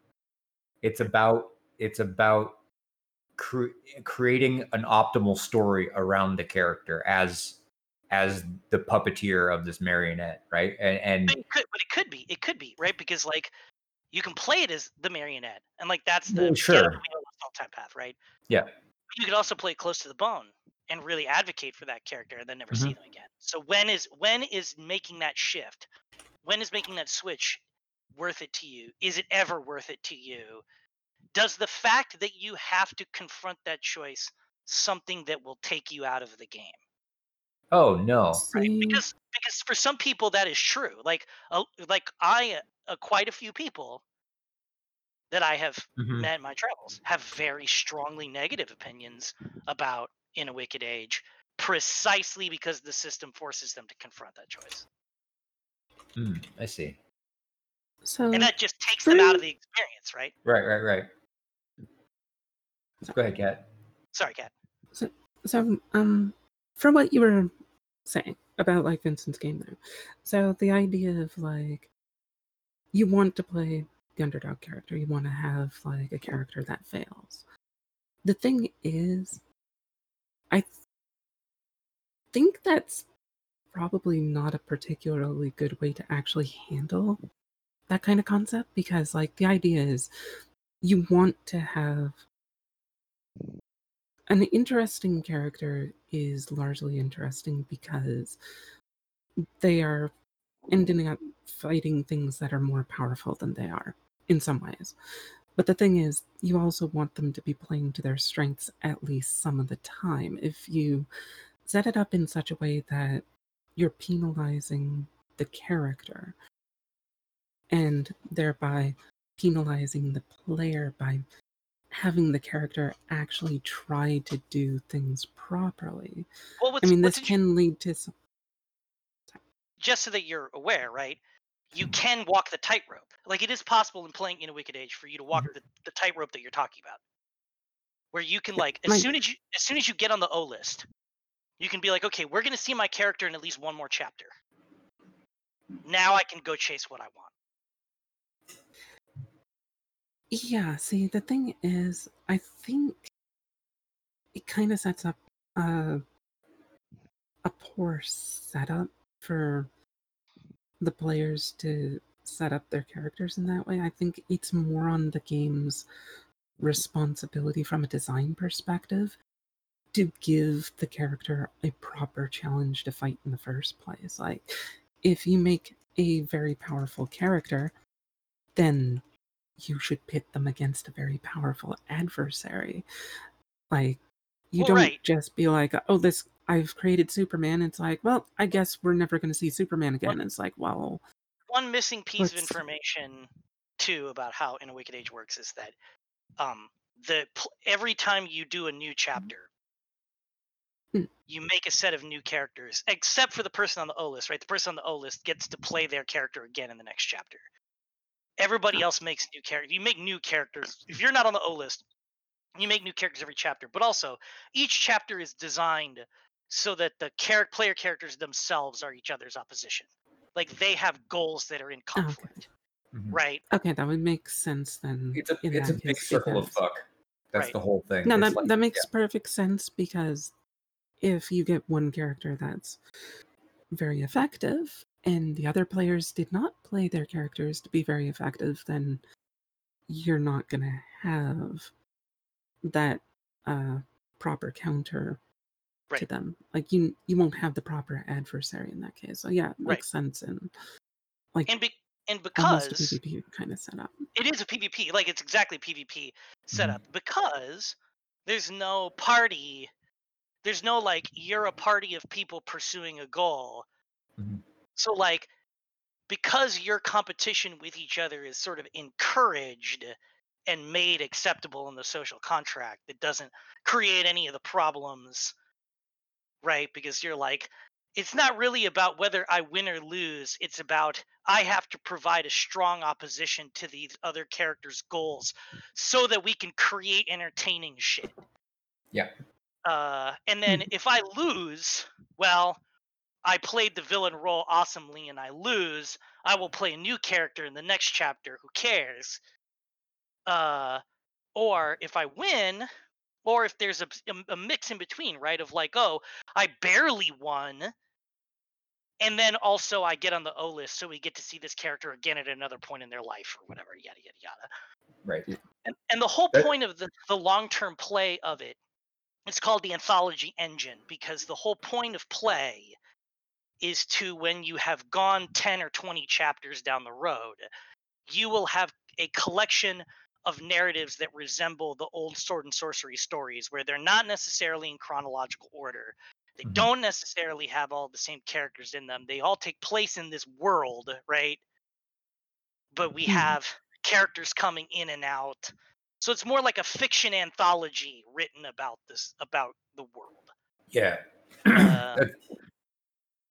That's I mean, that's so I strongly, so okay, so let me think about how to phrase this exactly. Think about that for a second, and I also want to add real quick, Kat, that your observations are still insightful on the level that Vincent himself has described in A Wicked Age as a failed game. And I think he was being, when he's in the particular moment he said that, I think he was being real harsh on it. But like, it is notable.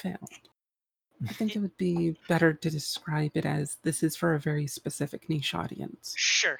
But it is notable that when you talk about Vincent's games, what everyone talks about is Apocalypse World. Like, people don't talk about In a Wicked Age unless they're me and they've been around forever. So like, he himself is like, okay, that was a thing I tried. I learned lessons from that thing that I have then applied forward into other designs, right?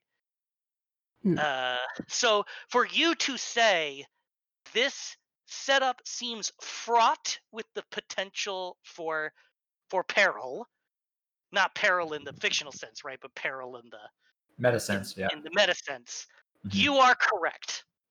Like, you know, right? Yeah. I mean, I played it. I played it twice. Like right after it came out, a friend of mine got it, and it exactly was that. It was like, this is a circle of fuck. We're not sure exactly what we're supposed to be doing here, but it's like, it's kind of weird. But what I wanted to get to was the thing you said about like, this is the prompts for creating cool shit, not exactly doing what our characters would do. And that's part of what the perspective that about that is like, if you are trying to structure a particular meta narrative, whether that's a one-to-one player relationship or not. If it's not a one-to-one player relationship and you are focusing on the engine of the game, the mechanics of the game are doing the thing that provide for cool story moments, not necessarily scaffolding for player actions, as in most RPGs are like, when an action takes place, roll dice. Yeah. Or, you know, see if your action is successful or not. But if the game is, you know, use this opportunity or this resource or this mechanic and then create a story moment or a story beat or something like that. Right. the framework still, the perspective of like what, you know, your meta mechanic influencing the meta narrative is still useful to conceptualize because of you could if only for detecting disconnects. Right, for detecting. Right. Yeah. If only for detecting disconnects. Right. But it's the cool shit. If your mechanics aren't doing cool shit in the narrative, something's wrong. Right. Yeah. You know. Yeah. This is one of the reasons why so many people got their hackles raised by that one fucking cleric ability in D&D 4th edition where the cleric bonks the enemy on the head and it heals his buddy. Right? Yeah, it was a fictional disconnect. People were like, "How the fuck does that work?" Yeah. What? Yeah. Come on, I totally have an entire like specialization focused around that. Yeah, and it's a thing in 5th edition now, so like people are swallowing it perfectly fine. But yeah. Right. Well, I mean, 50. the Right. concept. Right. But I remember that being like the single example that I saw in forums talking about 4th edition for fucking months. Of like, Yeah. how can you call this a role-playing game if hitting your enemy on the head with your mace heals your buddy? How is that even possible? It's called fucking magic. I'm like, magic also isn't possible, but okay, man. Yeah. Right, but I mean, how do you call it a role-playing game when you can cast a fireball? But I think it does lead to this idea, right, that there is like that the dissonance that you're talking about, Rob, is a real phenomenon that is worth examining, however it is that you frame it conceptually, right? Yeah. Just and I keep coming back to this because I have never given a single fuck about what a character is or isn't aware of in the process of like me designing mechanics, right, for an RPG. I'm like, whatever. The character's not real. Whether the player is consciously aware of it or not, they are the responsible agent that makes all decisions for characters. What the fine-tuning that action is like my job. Like the fact that when it all comes out in the wash, a meta narrative appears is, I mean, it's really, like I keep saying, it's a byproduct of play.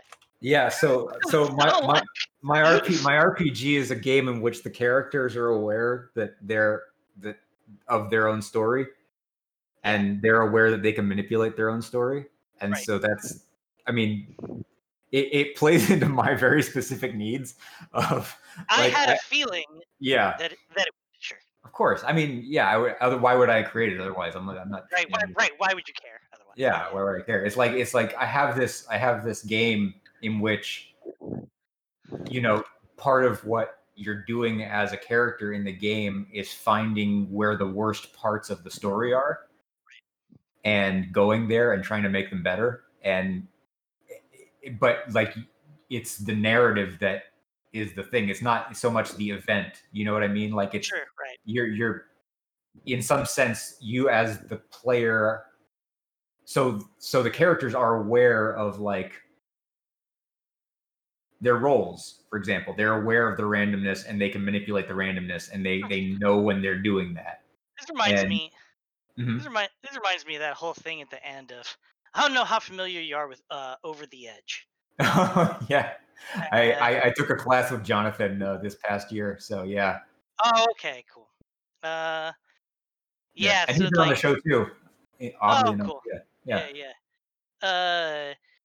He has that thing. There's that thing in the previous edition of Over the Edge where, like, literally one of the conspiracy endings of the campaign is literally like a portal opens and the book instructs the GM to describe like your character is walking into the room. Right. And like literally the universe, the meta universe and the meta universe literally like meet for a moment. But I'm like, clearly this was put here as a thought exercise, or at least I hope it was, because if you are unable to manifest or substantiate that in physical reality, how do you play it?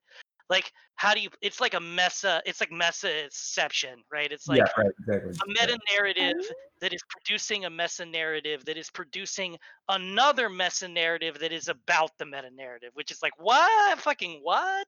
Yeah, It works I like that better stuff, if you though. have control over it. Like that's a major plot point in Knights of Pen and Paper. It's a video game RPG, but it's based on like role playing. So you literally have your players sitting at the table, and the players themselves are their own characters, and they're playing the characters in the game. Right. And at some point in the game, the characters in the game enter into the real world, and then you actually start having like combat happening in places they're aware of. So it's like, yeah, this is the corner store, and it's like, oh shit, did we actually just destroy the corner store? Right. Right. I still have to get my groceries. Like the corner stores that are the National Guard helicopters coming? Like the fuck? Yeah. There's a shit. What was the fucking thing that I was thinking about? Oh, so Hong Kong Action Theater. I don't know if you're familiar with that. I've heard of it, yeah. Right. But I haven't played it. That's an RPG. This is the thing I love to do in interviews, not because I actually feel any sort of actually the opposite. It's like extremely self-deprecating, like I'm embarrassed by it. I will always get to that point where I'm like, oh yeah, so it's like in this game when, and they're like, Lenny, you're like one of 5 people that read that fucking game. But like, because I'm obsessed.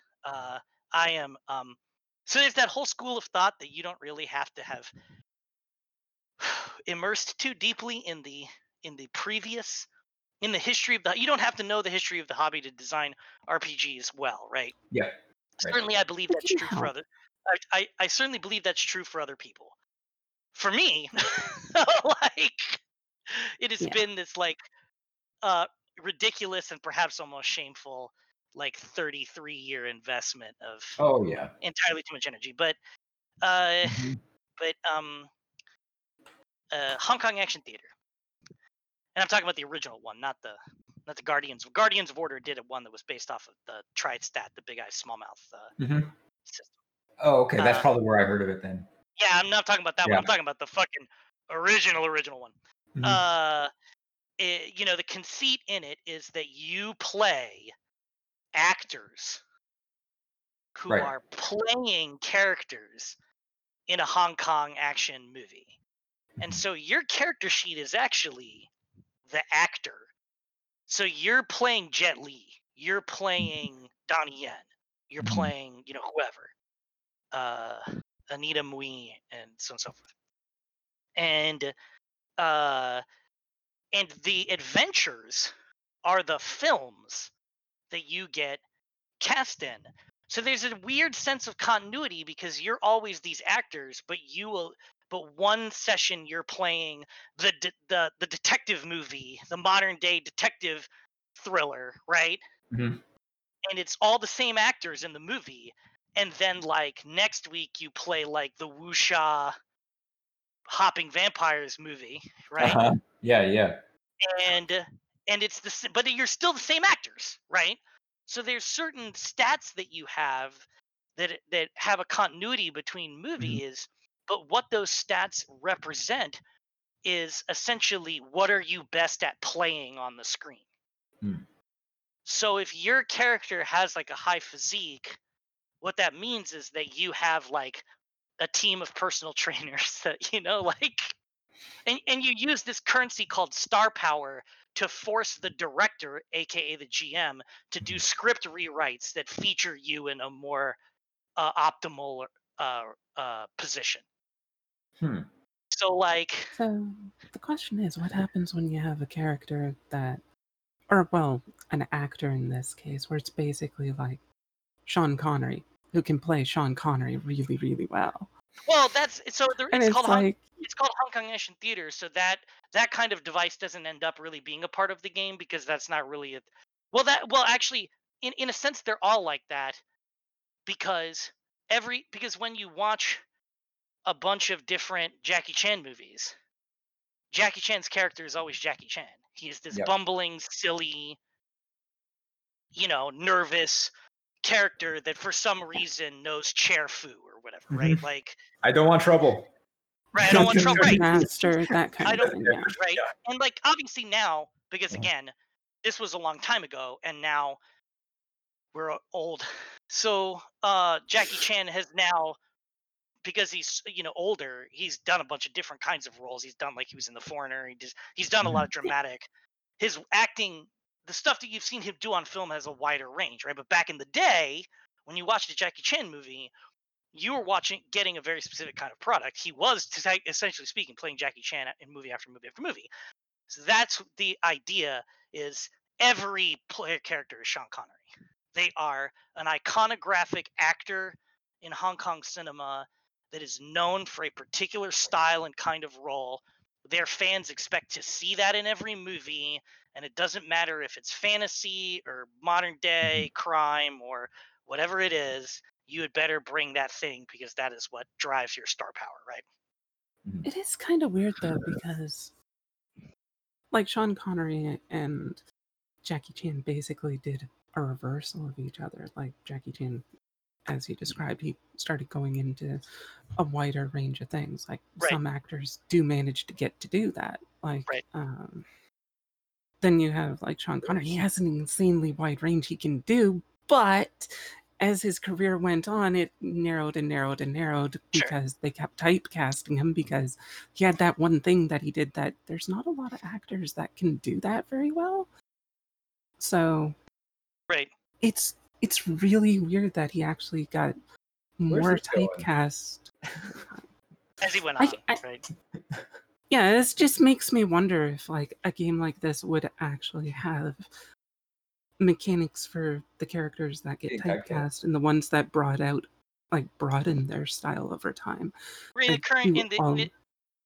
the incarnation that it was published in, it did not have anything like that, right? Like there was all that stuff I just told you was just a framing to set up the conceit for play, right? And then okay, well, and then play was what it was, right? The thing that makes me think about this is that it does go directly into like how game design works for a lot of games, where the standard method of character progression in most RPGs, or at least a very large chunk of them, especially anything that's based on D&D, is your characters become more specialized over time. Like they may have a wide range of things they're capable of, but as they become disproportionately good at one thing, they basically get narrowed into just doing that one thing. So one of the interesting things that Hong Kong Action Theater does, and I'm amazed that we're spending this much time talking about this game. I'm very fond of this game, but like, obviously it did not, to my dismay and chagrin, fly off shelves, right? I hope Gareth is this is very Gareth, much a podcast about talking about this random game for 30 minutes. Sorry. Right. Yeah, it is. It's totally normal. Go right ahead. Yep. It's and like Gareth Michael Skarka, right, who's the designer, right? It's like my buddy. So like Gareth, if you're listening, I'm that it didn't sell all that great either. So all right, man. Totally trying to show your stuff, but I love it, and I love you. So we'll include a link in the show notes. You can't find, it's not a print now. You can't, like, it doesn't exist. There's nowhere to get it? Oh, no, there's nowhere to get either of them, because of course Guardians Order of Order had their problem. They imploded, Oh, you can get the second edition on DriveThruRPG. Oh, really? Yeah. I don't like the second edition as much, but because it's just a TriStat, another TriStat adaptation, right? Which is like, do we need like another one? But oh man, we are getting late into the night because I'm starting to get snarky. But one thing that's really interesting, Kat, to your point about that in HCAT, is how it handles the roles you get cast in. So what's interesting is if I get cast as the detective, like say I'm playing Jet Li, or an actor that is like Jet Li, where what they're known for is agile martial arts, right? I don't do a lot of gunplay because I don't have a lot of training in gunplay. But I do a lot of martial arts and I'm agile and all that stuff. I don't play a lot of charismatic social roles, whatever. That's all the stuff that's on my sheet, okay? Mhm. When you get cast as a role, the role also gives you stats that only work for that movie. That makes sense. So if I get cast as the detective, I will get, 5 dots in detective or whatever. While I'm in that movie playing that role, because the script is going to do everything that it needs to do in order to make it seem like I'm an awesome detective. Yeah, see, that's something that I'm a little surprised that more games don't do, because I mean, it makes sense in this case because you're playing the same character, but they're Because the conceit, or the right? same Yeah. player, and yeah, you're going to be changing through different roles. But Right. this is something that should be kind of a standard in just the industry as a whole, like the concept of, okay, I'm going to play like a mage, we'll say something stereotypical. It's like, shouldn't the mage class or the concept of being a mage automatically come with the stuff so that you can be a mage instead of just... Oh yeah, sure, right. Well, some games handle it with language, right? Some games handle it with, part of how Fate. Some games don't handle it. Some games don't handle it at all, right? No, right, yeah. But some games do try and handle it, right? One of the ways that Fate tries to sort of split the difference is that aspects cover a lot of ground, right? Yeah. So you can say trained as an academy mage is one of your aspects, and if there's for whatever reason anything that the sheet doesn't cover anywhere else, you can be like, oops, I spent a fucking fate point, I got the thing, fuck you, right? So I recommend, by the way, doing it exactly like that at the table every time. Every For time. sure. That's how I play, and I'm the designer. So clearly that is correct. Yeah. Canon, stamp it, ship it. Yep. Okay. Well, now it's kind of good we're not on Twitter, because you would definitely have a very long list of people arguing. Oh, I know. I am as Roland Barth or whatever has exclaimed Barthas. I don't know how to pronounce his name. I am dead. As a designer, I am dead, right? Like I don't exist, in my opinion on the thing doesn't matter. So I don't think that's entirely true. I think that it does kind of have some weight to it. Like, I think that you're correct for the most part that the people that are at the table are going to overrule the designer for the most part. But like, if you have someone like, say, Mike Merles makes a statement on Twitter, there are definitely people who take that as absolute literal truth, that this is the one way to do it. I don't want to chicken out on this topic, but can I just make a personal request that we not spend any large amounts of time talking about Mike Merles? 100%.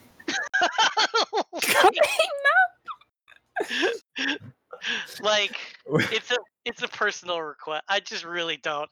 Man. Yeah. No, good enough. I was just using him as an example because there are definitely people who do. Well, right, take and some of what he says as absolute. This is the word of God. It cannot be changed. And that rabbit hole is deep. Well, and it's hard as a designer. I know this is gonna sound a little fucking whiny because it's like, oh, pity poor designer.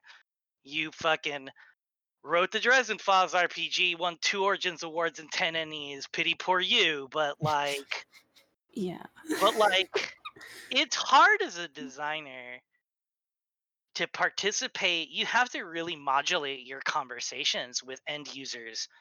Other people, I try to call them end users. The more typical word to use is fans. I call them end users for my own emotional safety. Right. That way your fans don't turn on you because you have end users that don't like your product. Because anything you say has that weight of authority. Mhm. Like like my favorite conversations to have about Fate are with people who don't give a fuck that I designed it. Mhm. Because like they will tell you things that you may not want to hear or well, disagree with you. but and if I do, it doesn't matter because it's published, right? Like what you do with it, you bought it. What you do with it is your problem, right? Yep. I will take my pennies that I actually got paid 10 years ago all the way to the bank because I don't make any money off sales of Fate. But but it is difficult. Like you have to, as a designer, really modulate. I guess this is because I know that y'all are aspiring in this regard. Be aware that if you get traction on your thing, you will never be able to talk to your fans about your product in a way that does not have a power dynamic that is very hard to overcome, right? Like Yeah. I deliberately stay away from a lot of conversations about Fate on the internet because if I show up and say something, right, it is going to be seen as definitive, even though it shouldn't, because I already wrote the thing and published it, and more to the point, an older version of me did that. Like 2020, in the 195th day of April, Leonard Balsera, in the time of COVID, did not write Fate Core. right. 2004, 2003, Leonard Balsera did, and that guy was a real different guy who like knew different stuff about the craft, had different opinions and ideas about the craft and so on and so forth. So it's almost like even now, like the further you get away from its publication, in a sense, there are probably a lot of people, end users of Fate, that have more authority over it than I do, because the person that wrote it is displaced from me in time. Right?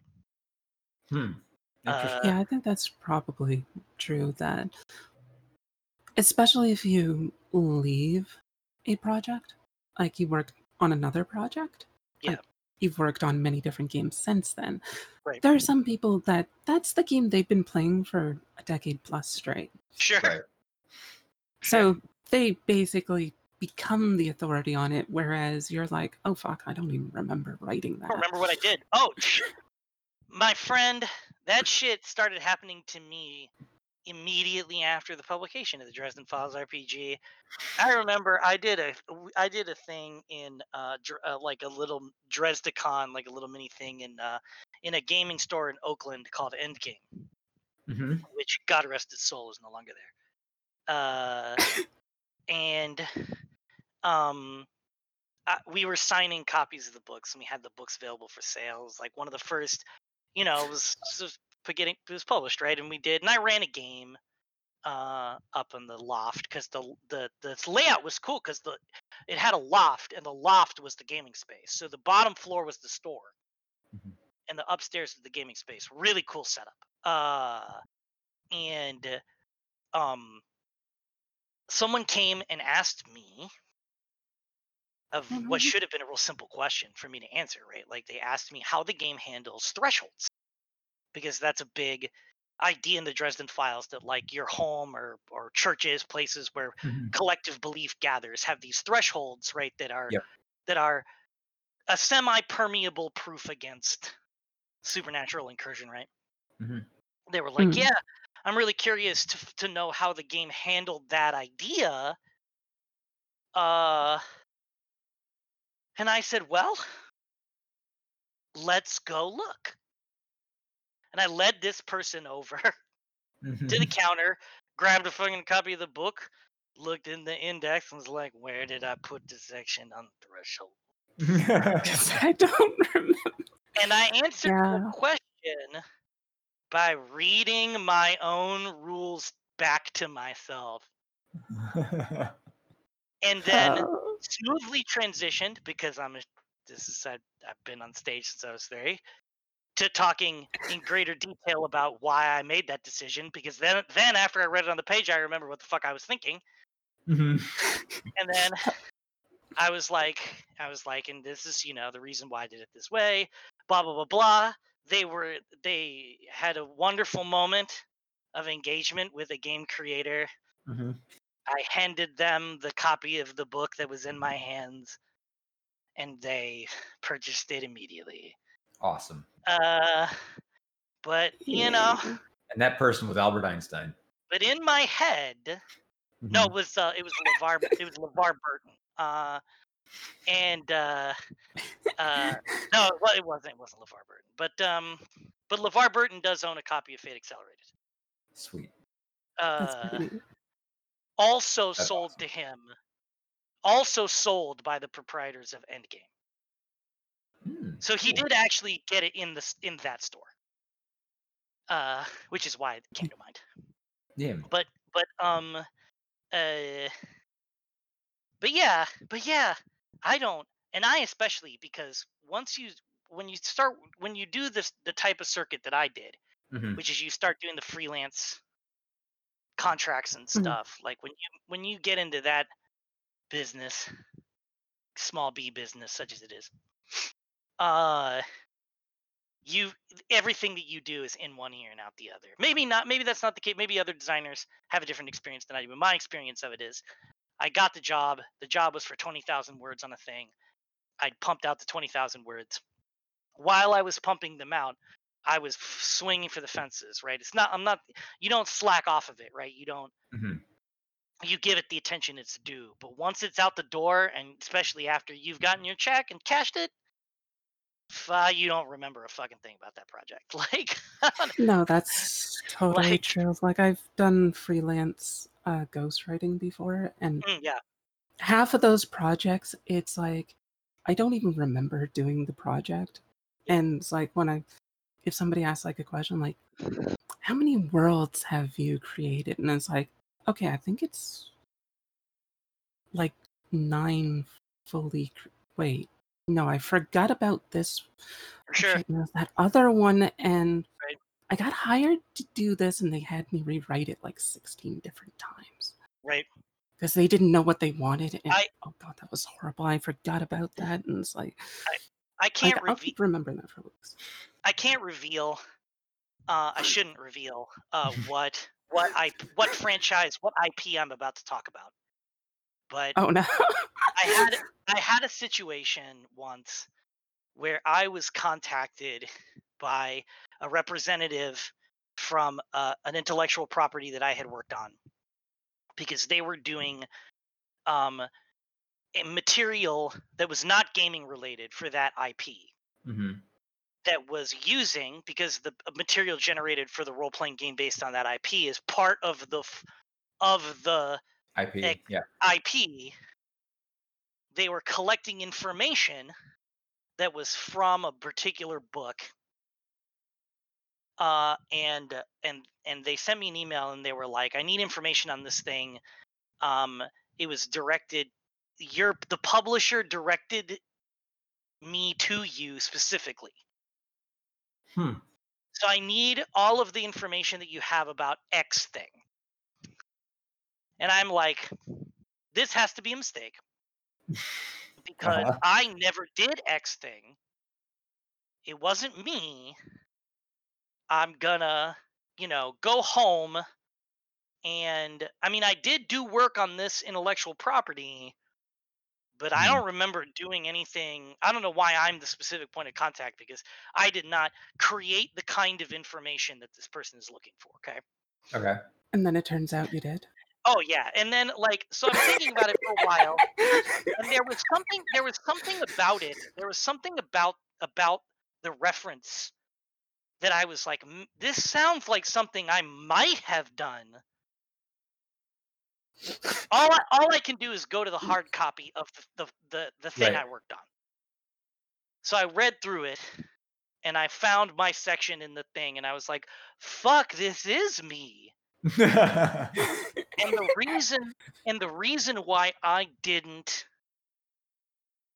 realize it was me is because it was a category of information buried in another section. So if you can imagine, so this is not the thing, but like if you can imagine, they were looking for information on a vehicle, right? Mm-hmm. I didn't work on the vehicles section of the book, but I worked on another section of the book where there was an example where I described a vehicle. Oh no.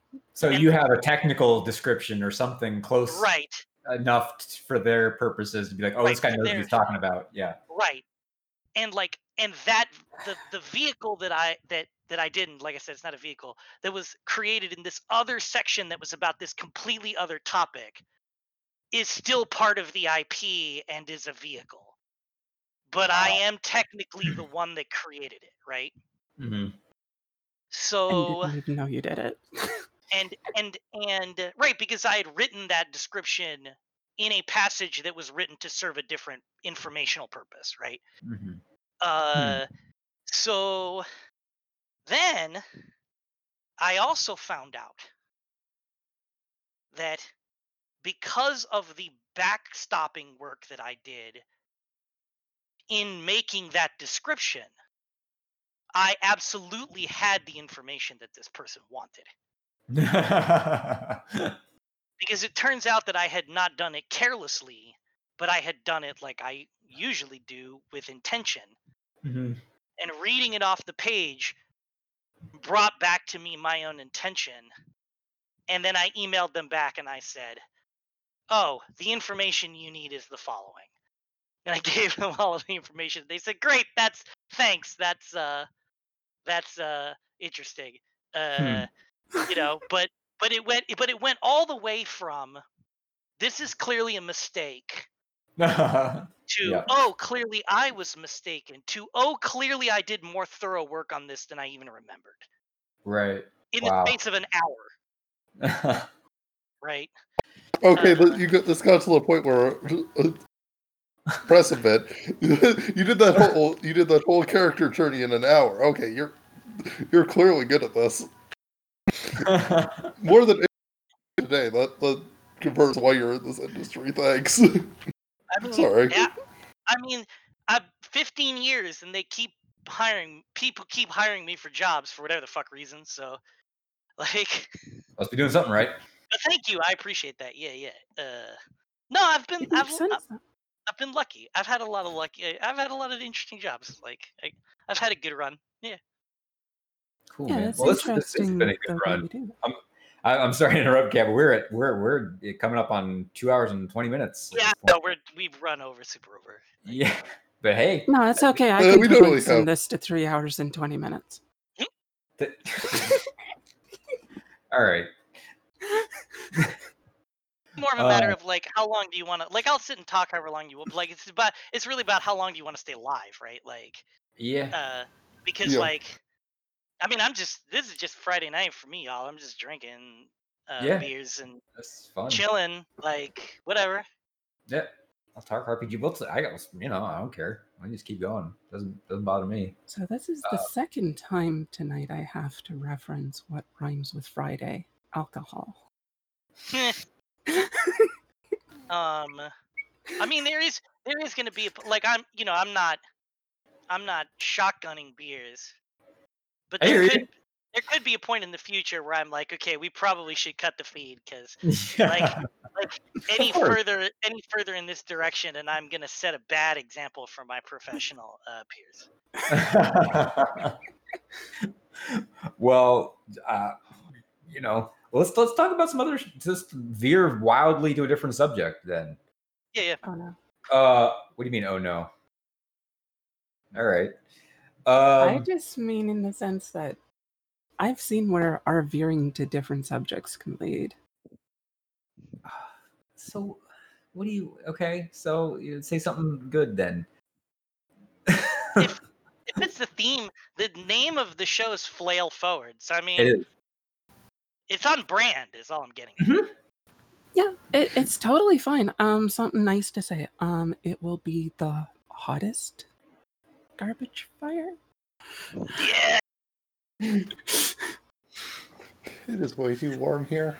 So white hot dumpster fire. That is the one Yeah. hot dumpster fire. That's Yeah. us. Yeah, I'm kind of sad that I said garbage fire instead of dumpster fire. I knew it as I said it. It was wrong.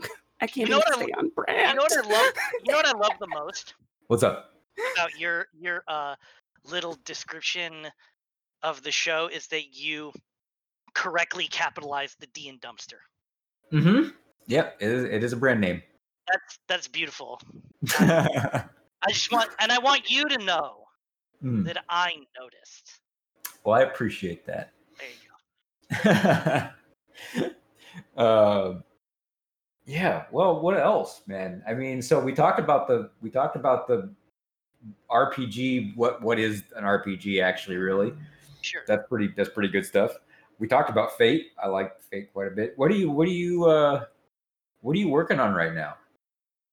If you can say, I mean, maybe you can't say, but well, actually, it's been announced, so I can now say that the only thing that I can say is that I'm working on it. There is a video game for the PS4 called Where the Heart Is. That is from Armature Studio. I am the writer and narrative designer. Cool. Okay, I just found the trailer. Sweet. Okay.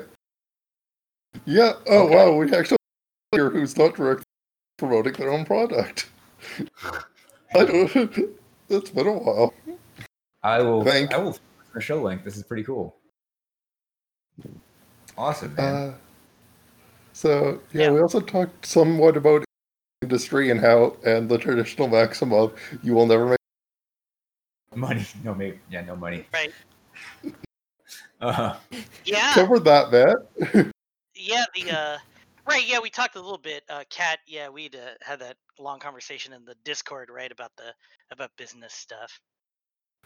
Yeah, I should probably cover a little bit of that just because, like, this is largely aimed towards, like, aspiring designers and such, so that they can kind of get some of the design principles, but also the business stuff that they don't have a lot of.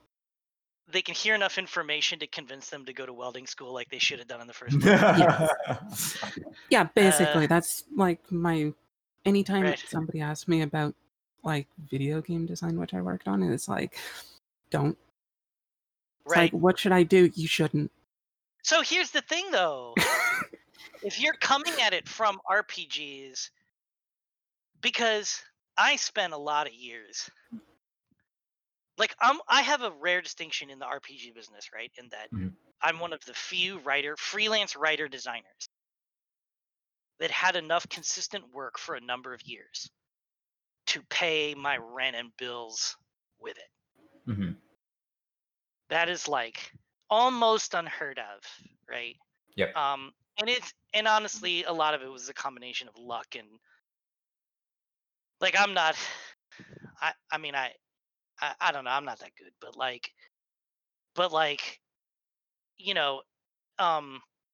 it's so hard to even just get to that point. The costs of getting to that point, the personal psychic costs of getting to the point where you as a freelance writer designer working for other companies can pay your bills with RPG writing.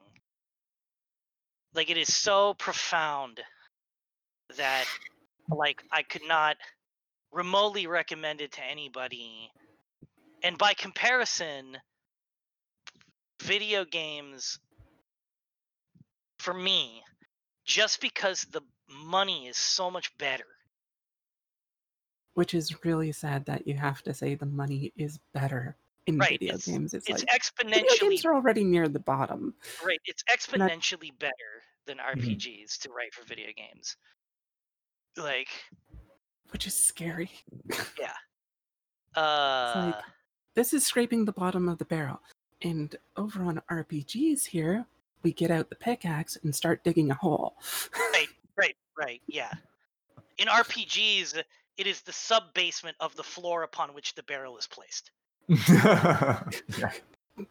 Right? Yeah. Yeah, I mean, I have a day job that means that I mean, that's otherwise it wouldn't work. Right. Yeah.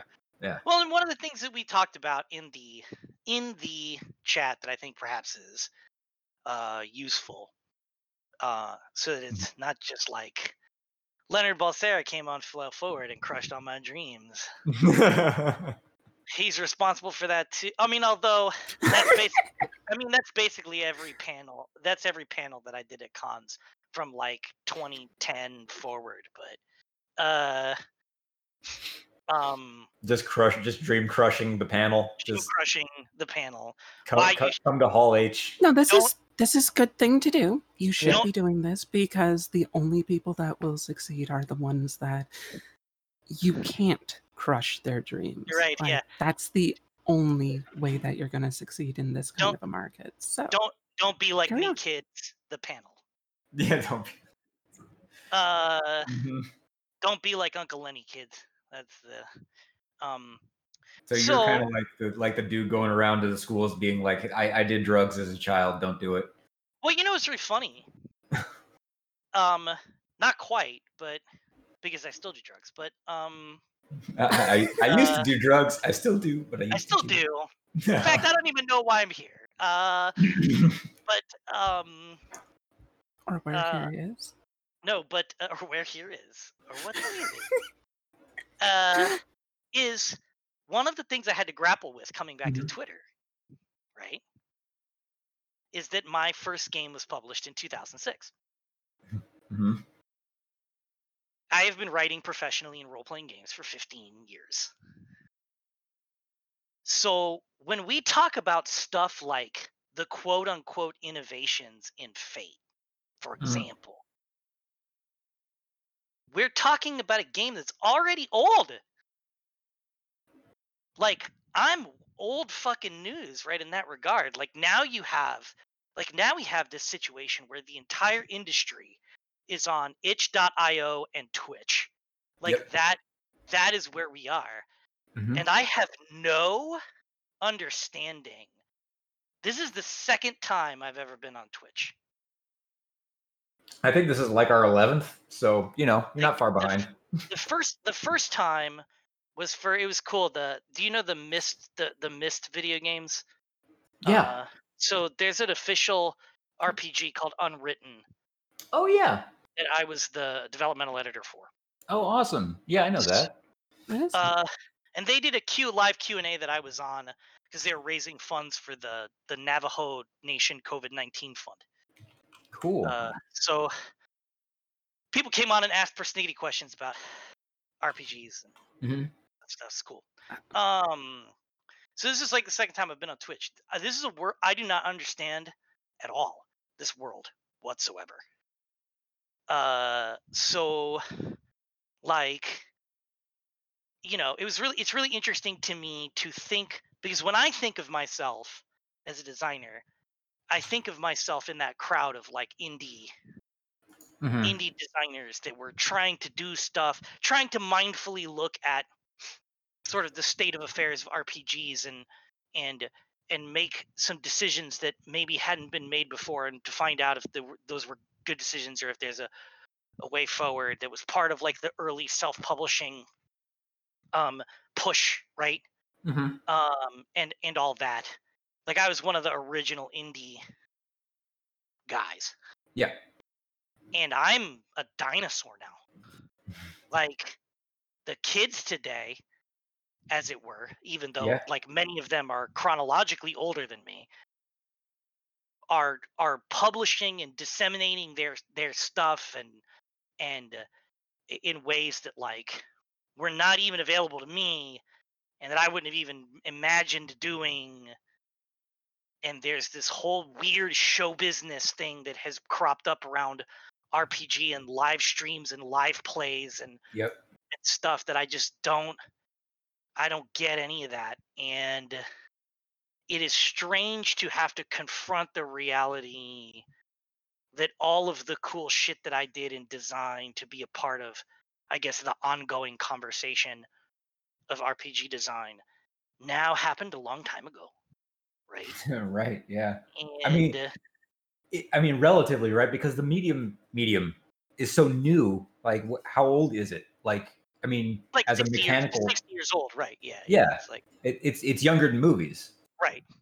You know? Yeah, it's half the age of movies. Yeah. It's where the film industry was in 1955 or whatever, right? Right. It's kind of weird. People forget that, like how, because it's books, right? So people think like, oh Right. yeah, it's Well, not a new thing. It's not a new technology, but like right. what you're doing with the book is novel. It's still like as a space, because I mean, there's still a lot of low hanging fruit that people are like, oh yeah, and this and this and this and yeah, it's cool. Yeah. So yeah, like, but saying that, like, understanding that this comes from the perspective of somebody who is not actually a young hot indie designer. Mm-hmm. Well, who was of the two things, young and hot, was only ever young, but uh uh it's interesting to me that a lot of what I even have to say about the business model, about how to conduct your career, about how to do X, Y, and Z, like, it's hard to say how much of that even really applies to what people are trying to do now, because the constraints are so different. Like, if you're trying to make money now as a self-published role-playing game designer, the journey you're going to take is completely, you're going to use different tools, you're going to use different methods, you're going to market your work in a completely different way, you're going to do a very different thing than I did, right? Which means I don't know what the fuck I even got to tell you that would be worthwhile, like, because I cut my teeth on the traditional method of trying to get freelance jobs at established mid-tier or higher companies, right? And like, my client pool, I mean, it's in my bio, my client pool is Pelgrane, Onyx Path, Fantasy Flight. Right. Like, it's that side of the business. And if that's the jam you want to get into, then yeah, I have a lot to say about that. But it feels to me like the quote unquote kids today are pursuing a path to glory that is just so different from what I did, right? Mm-hmm. There are definitely different tools, as you were saying, for that. Like, we have things like YouTube and Twitch and stuff that you can actually market your stuff basically Patreon for free. Yeah. Right. Yeah, and you have Kickstarters and so on. Like, you can get money if you have a good idea, potentially, which is kind of an awkward concept because that wasn't really necessarily a thing in the past. It was more you had a good idea, so you worked for some other company like TSR or whatever for a couple of years until your name's recognized enough that you can actually put your good idea into motion. Right. Yeah.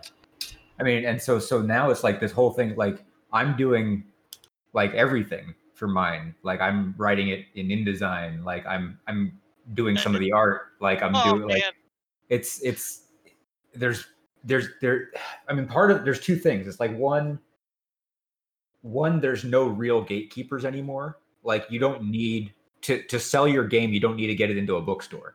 Right. You know? Well, and I mentioned this on the Discord chat, right? We were talking, Cat, where that was kind of why I was like, to even talk about quote unquote the industry might not even be constructive for what now a designer is trying to do, because like, no, I think it is. I don't because... like there's a degree to which it's kind of like, who gives a fuck if you're a part of the industry or not, right? Like, it doesn't, like, that's not even a constraint on you finding an audience anymore, right? No, this conversation is probably important for a lot of people, because I think there's a lot of people that are wanting to be new designers, but they're only thinking of it in the traditional manner.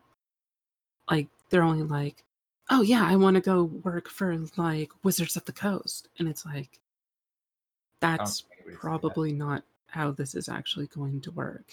You probably should be looking at other alternative avenues. That's a path. I mean, those jobs do come up, right? Yeah. They just don't come up often, right? But you know, I mean, Paizo just posted for a senior designer for Pathfinder, right? And like, well, I think WotC did too. WotC is looking for someone new to paint the crosshairs on. I mean, they're looking for a VP of Dungeons and Dragons. Yeah, though keep in mind this is also going to be the kind of position where it's like must have 10 years of experience in the industry. Sure. Yeah. There's like a how do you get started? Right. But it's man, it's so weird because what I wonder is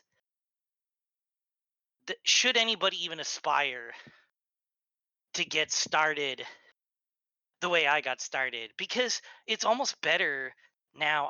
I wonder if it's almost better. I don't know for sure, but I wonder if it's almost better to take the kind of route that a lot of people are taking and to create your own independent content, push it out there, get it talked about, try and get it on a stream, try and get it on, whatever. Because I have found that some of the folks that are talking now on the Twitter that are working for mid-tier publishers that are like, oh, and then I turned around and worked on this game that has a name that people know. They got hired to that gig because they had an itch, a game on itch.io that captured the attention of the discourse for a particular moment in time for whatever reason, right? Right.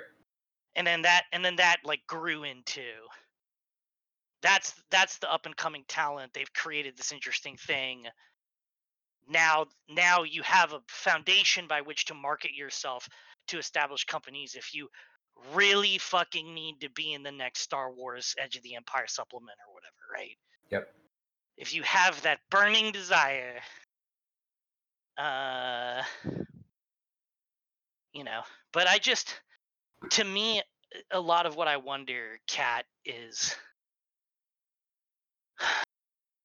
how is the kind of career I had even a desirable one to pursue anymore, given the tools and the opportunities that are present in the moment, right? I think it depends on the individuals. Like, sure. Some people, like it wouldn't be for me. Like I've always wanted to be the one who creates the intellectual property. Right. Like, yeah, it's like, okay, if I'm going to work on somebody else's, I will treat it with respect, due diligence, and care. And like it is an honor to work on some really big thing, but that's not really what I want to do. I want to make my own IP that other people feel it's an honor to work on. To work for, right? Sure.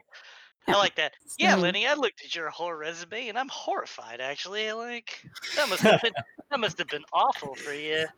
You poor motherfucker. No, it's like it depends on what an individual wants. Like some people definitely are, like you said, they want to work on the next Star Wars game because they absolutely fucking love Star Wars. And it's like it is their life's goal to be part of Star Wars.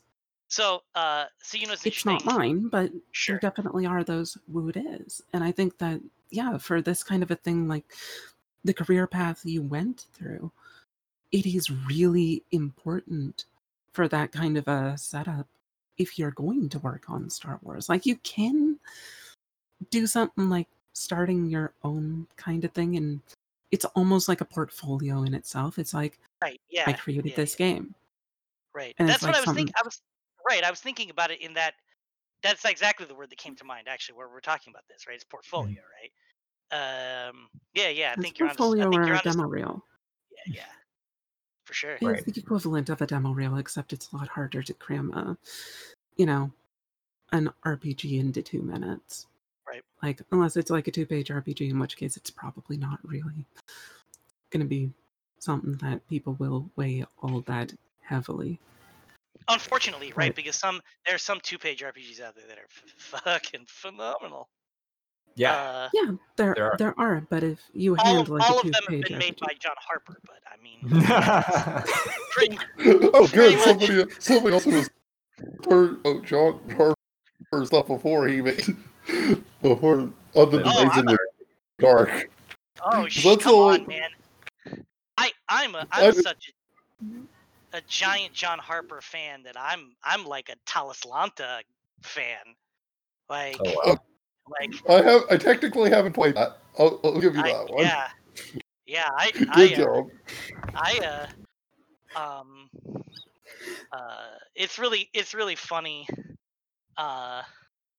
to talk about well, because these things keep coming back around too. It's so funny because, like, okay, so you know that new game, the new RPG, the Quest, the fucking RPG, right? Yep. Its resolution is Talislanta's resolution. Oh, is it? Huh. Yeah, like if you look at the D20 table, like Talislanta was one of the first games that I played that even introduced me to the idea of like partial failure, or like you get some of what you want, right? Mm-hmm. Like it had this sliding scale. Like John Harper thought about that shit way back when. Like that dude's sharp as fuck, man. Like, yeah, like, no argument here. I mean, I'm a big I'm fan. a fan. Yeah. And he's also a real nice gent. So I mean, you know. and I think on the point that we mentioned, or at least that Rob was mentioning earlier, of the idea of there's still a lot of low-hanging fruit, like stuff that seems obvious common knowledge, like, oh, you can, not totally choose between A, you are a paragon of humanity, and B, you punt puppies. Right. There's a middle ground in there. Sure. And it's like, wow, why didn't anybody think of this before? Right.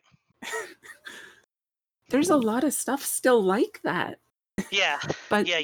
Because the cozy RPG, it's a new thing. Well, and it's funny because this is one of those arguments, like, one of the classic capitalist arguments is that capitalism spurs innovation, right? To some degree. Kinda. And well, I believe I actually believe stifles innovation in a lot of cases, but it does both. I think that that's part of the thing, right? Is that like the reality, the hard mathematical reality of RPGs is that there's Dungeons and Dragons and then there's everything else. Yep. And till I destroy it. And this is not going to happen, but it is my plan. It's a plan. It's a stupid plan. I will ascribe no adjectives to the plan, but I'll acknowledge the noun that it is. So there's Dungeons and Dragons, and then there's everything else, right? And you have to the market reality of that is that the further away you go from that level of market penetration, from that point of familiarity, the greater degree it is to your sort of mathematical detriment, right? Unless you do stuff like one of the things that Quest is doing, for example, very deliberately, is that it is trying to cultivate an audience very, very actively that is outside the RPG space, and part of the way that it's doing that is by being so friendly to streaming. Like, it is one of the friendliest games to run on a stream, right? Just because of how it's set up. And a bunch of streams have already converted to Quest, like literally abandoned other rule systems, because Quest has a number of features that are performance oriented, right? Which is something that plays real well on camera. So, like, it's trying to cultivate an audience sort of in a different vein, and it's a gamble, right? Because you don't know how many of the quote unquote solid RPG people are going to come along for the ride. Because a lot of what the thing provides is provided already by a number of other things that they already have. Right? You don't really know if you're going to, through this other form of entertainment, reach enough people to get them to sort of buy in and see this activity as something distinct, right? Like, there's a lot of risks that it's taking. But I think that it's the best strategy and the most cogent and coherent strategy that you can employ, because what other option do you have? Because the word, even the term RPG, is so synonymous with Dungeons and Dragons. It's like Kleenex for tissues, right? Or anything. It's like that. And that if you're going to say my game is an RPG, a role-playing game, you are inevitably positioning yourself to face the Dungeons and Dragons question. Yeah. And you can either live with that and try and skim the scraps that you can skim from whatever the fuck is left of the market share, or you can pursue a different market and decide that you're in a different business. Like the story creation engine business. Oh, yeah. It has been done before. There have been situations where they've I'm going to be Dungeons and Dragons better than Dungeons and Dragons is, which is basically what Pathfinder used as their premise. And it did work for them. Well, right, they're second. They're in second place. But their second placeness depends upon, and I don't know, in sales numbers they might even be in first place. The truth is I don't actually know, because I haven't talked to I'm pretty sure they're not at the moment. I haven't talked to the crew in a while, but and I've never asked them so brazen a question, because I would like to stay friends with them. But like, but even that placement, that market placement, depends upon Dungeons and Dragons paradigmatically, right? Yeah. Yes. So, and it's like, the example I like to tell is that, and I say this story. I say this, and I should flag that I'm being facetious, because I don't know. Sometimes people take me real seriously when I tell industry stories and talk about a bunch of bullshit. And like, the truth of the matter is that 90% of the time I'm full of shit. Nobody should listen to anything I say. But Primetime Adventures is the greatest television show writer's room exercise that was never published. Instead, it's a fucking role-playing game. And every time I talk to Matt Wilson, Matt, if you're listening, I love you. This always comes right before the hammer drops. I am noticing a pattern here. I've told him before at conventions, you left an incredible amount of money on the table because you didn't take your thing, go to Hollywood, and market it as a seminar for television writing, to television writers' rooms. Mm-hmm. Because structurally speaking, that is the format. Like, you can use Primetime Adventures, I am convinced, to break a whole season of a television show.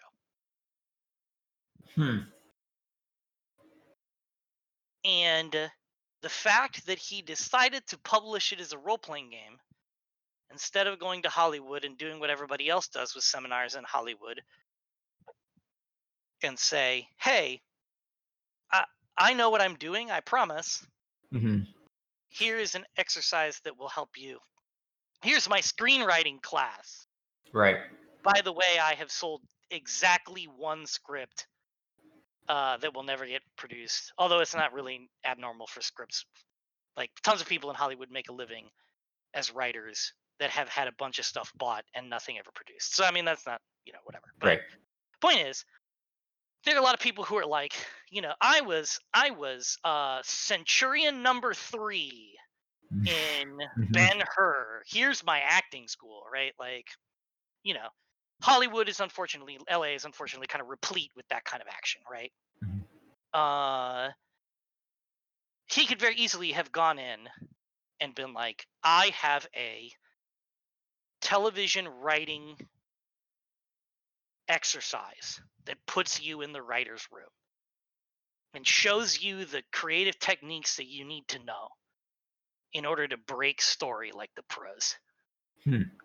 He could have led with that, gone to Hollywood, done that seminar at $500 a seat,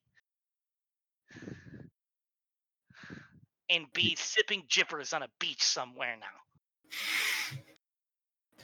But instead, he published a role-playing game. Right. And there is now, obviously, so the reason why I tag that as a facetious story is, to some degree, I believe that seriously was a marketable potential of that thing. Mm-hmm. Like, I think he could have made the conscious choice to market it as a different kind of product that he did, right? Mm-hmm. Whether or not it actually would have led to the success that I imagine, who the fuck knows, right? But like, but I tell this story to illustrate that one of the ways that I think is seriously underdeveloped to pursue success in the type of design work we do is to think about whether or not the RPG as a marketing label, as a product design label, is actually the most useful, productive, or lucrative, potentially one that you could pursue. It's probably not. Right. Well, it's definitely. I mean, my fucking balance sheet will tell you that it's definitely not. Yeah, I mean, like, part of what we were talking about before the show was, I was saying, like, the RPG itself, like the actual book, is probably the least lucrative part of the entire thing. Like, the people who make Dice Towers will make more than the game itself, probably. Yeah, it's hard to say. Like I said, it's real tough. Like, none of in the few opportunities that I've had to really track a lot of that information, like sales information for like core books versus supplements versus tie-in products and stuff like that, it is so chaotic and variable. It's tough, like, to draw any conclusions. There's a lot of entropy in that system. But I think the one thing that overall is always true is that the economy of scale is so much lower than you think. Like, just to give you an example, the core book, Dresden Files Volume 1, Your Story. That's Volume 1, right? Our World is Volume 2? Yep. Okay, thanks. I got them right over there. So. Has probably, in the 10 years that it's been out, sold maybe 30,000 copies in its lifetime. Mm-hmm. So, if you think about the sticker price, I don't remember what the sticker price is for those books because they were fucking. It's $50. I think it's like $50. Yeah, 50 or 60. $50. Yeah, let's say $50 because the math is easier and it's late. Sure. So you think about it. You're not going to be making that pure profit, right? So you think about it is that let us say that sales of that book have produced what, $1.5 million in revenue, right? Mm-hmm. That's a large a number, right? It's a large number until you divide it across the 10 years. Until you think about the check that they've got to cut Jim for that deal, which is a significant percentage of it. I'm not actually privy to how much of a percentage it is, because I never saw the contract, but I can tell you it's not small. Right. And then you think about like what's left over. So now you're talking about maybe printing costs in the court, right? Over the course of a year, like the sales run of that book maybe brings $90,000 after those bills are paid to Evil Hat in revenue. Well, now there's like, what was the size of the loan they took out to print those books? And they're paying that back in part with what comes from the sales. And then there's like, the shops themselves are taking a cut. And if there's more than one person worked on the book, then is this enough money for each person who worked on it to survive off? And the answer is inevitably no, right? And the reason why I always use the example of the Dresden Files core book is because that is a core book for what was at the time a fairly popular role-playing game system that had a core release that was based on a major media intellectual property. And those are the numbers it did. Yeah. It sounds good at first. Right. So if you extrapolate that out, right, like there's no... all that money goes away so fast, right? And to sustain a business on that is almost goddamn impossible, right? So, so when you're talking about the decision that your product is an RPG, is a role-playing game, that decision by itself stacks the fucking deck, man. And so and unfortunately there's not, like, it's real easy to say, right? Like, because what's the alternative, right? Like, a valid question would be to ask, well, all right, fine, Lenny, I'm not going to publish my things in RPG. What the fuck do I publish it as? If I knew the answer to that question, I'd be sipping Jippers on a beach somewhere, like, obviously. Well, I know what my plan is for that, which is not to rely on the game as where the sales are. It's the game is the cheapest way that I could reasonably produce an intellectual property, and the intellectual property is the cornerstone. Like, I'm building the game so that it can be translated into novels. It could be turned into a movie or a video game or other things like that. Those things have money attached to them. Right. What we in some call the transmedia approach, right? Yeah. But the problem with the transmedia approach is that there is a certain level of exposure that an intellectual property has to reach before a lot of that stuff starts to trickle in, right? So it's a very long-term approach. Like, you need to survive long enough to get to that part. To do it, right. So, and these are tough questions. Like, I don't, especially now that the world is of publishing is so different. I certainly can't pretend to have any definitive answers. Yeah. Like, for anybody.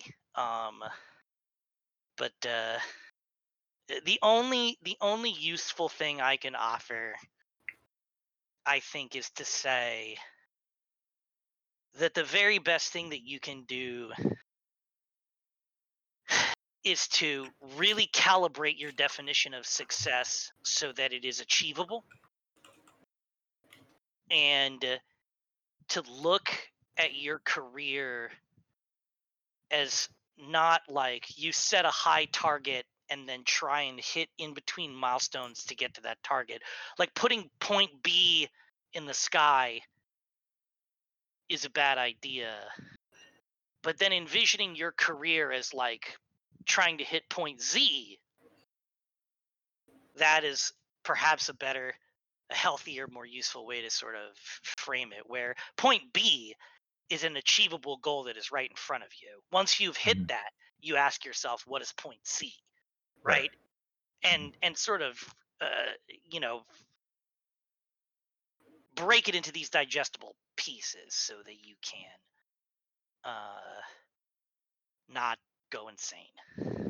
See, this is That's the good advice. standard thing that I usually hear for advice is that, break it into manageable sections, and that way you can have, some elation when you actually reach one, and that gives you motivation for the next one. And that is totally not how I've ever worked.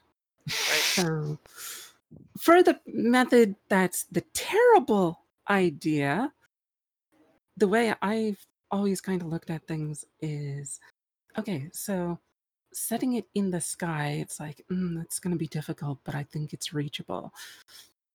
I'm going to set it in Andromeda for point B, where it's like, wait, is that even possible within your lifetime? Don't know, going to find out. Because the way I've always processed this kind of thing is, if I can reach an achievable goal, it doesn't count. It's like, well, it was something that was possible, so I guess I didn't really try all that hard. So I need to set an impossible goal so that if I achieve it, it's like, I did the impossible. But if I fail, it's like, well, it was impossible anyway, so no big deal. If I failed at something that was possible, oh God, what have I done? I have to ask you a question, and I want you to know that I ask you this question out of a deep sense of empathy and concern for your well-being. Have you discussed this framing with your therapist? That would depend on whether I could afford a therapist. Right. So we're back to capitalism is the problem. Don't disagree with that. And that, my friends, is why I do this for a living. All right. What you don't know is that you've basically just been the host of this stand-up routine this anti-capitalist stand-up routine that I've been doing since I got here. There it is. That's fine. I don't. 3 hours in. Now the curtain drops. Right. Capitalism totally has some good points to it, but it definitely has some holes. The free market does not fix everything. Yeah, and there's some things we don't want to attach a profit margin to. Some really key things that profit should not be attached to in any way, shape, or form. It is. Right. Yeah. In sum, it all comes down to the degree to which we have conflated the value of something to the price of something. Yeah. Which is it's bad. Now we're getting into that point in the evening where we probably should cut the feed. Yes. Yeah, right. Once we start getting into those kind of rants, then it's yeah. Oh boy. Here we go. All right, everybody. Holy shit. It's 10 o'clock. Good night. It is night where you are. Cavward, do you want to say anything? Speak for yourself. It's morning here. It's 2 a.m. Goddamn, Cat. I don't really have anything in particular to say. Good conversation. Ever have more to say? Yeah. Thank you, sir, for showing up. And that stuff at the beginning was the best summary of what, we talked about what an RPG is here.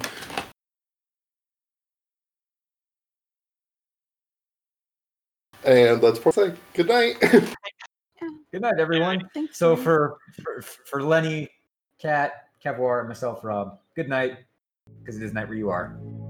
All right. Love you.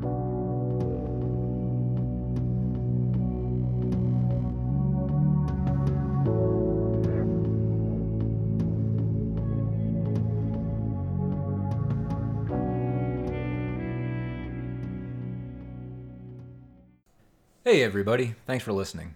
If you liked this episode, or not, we're not picky, leave us a review on iTunes or anywhere else you listen to podcasts.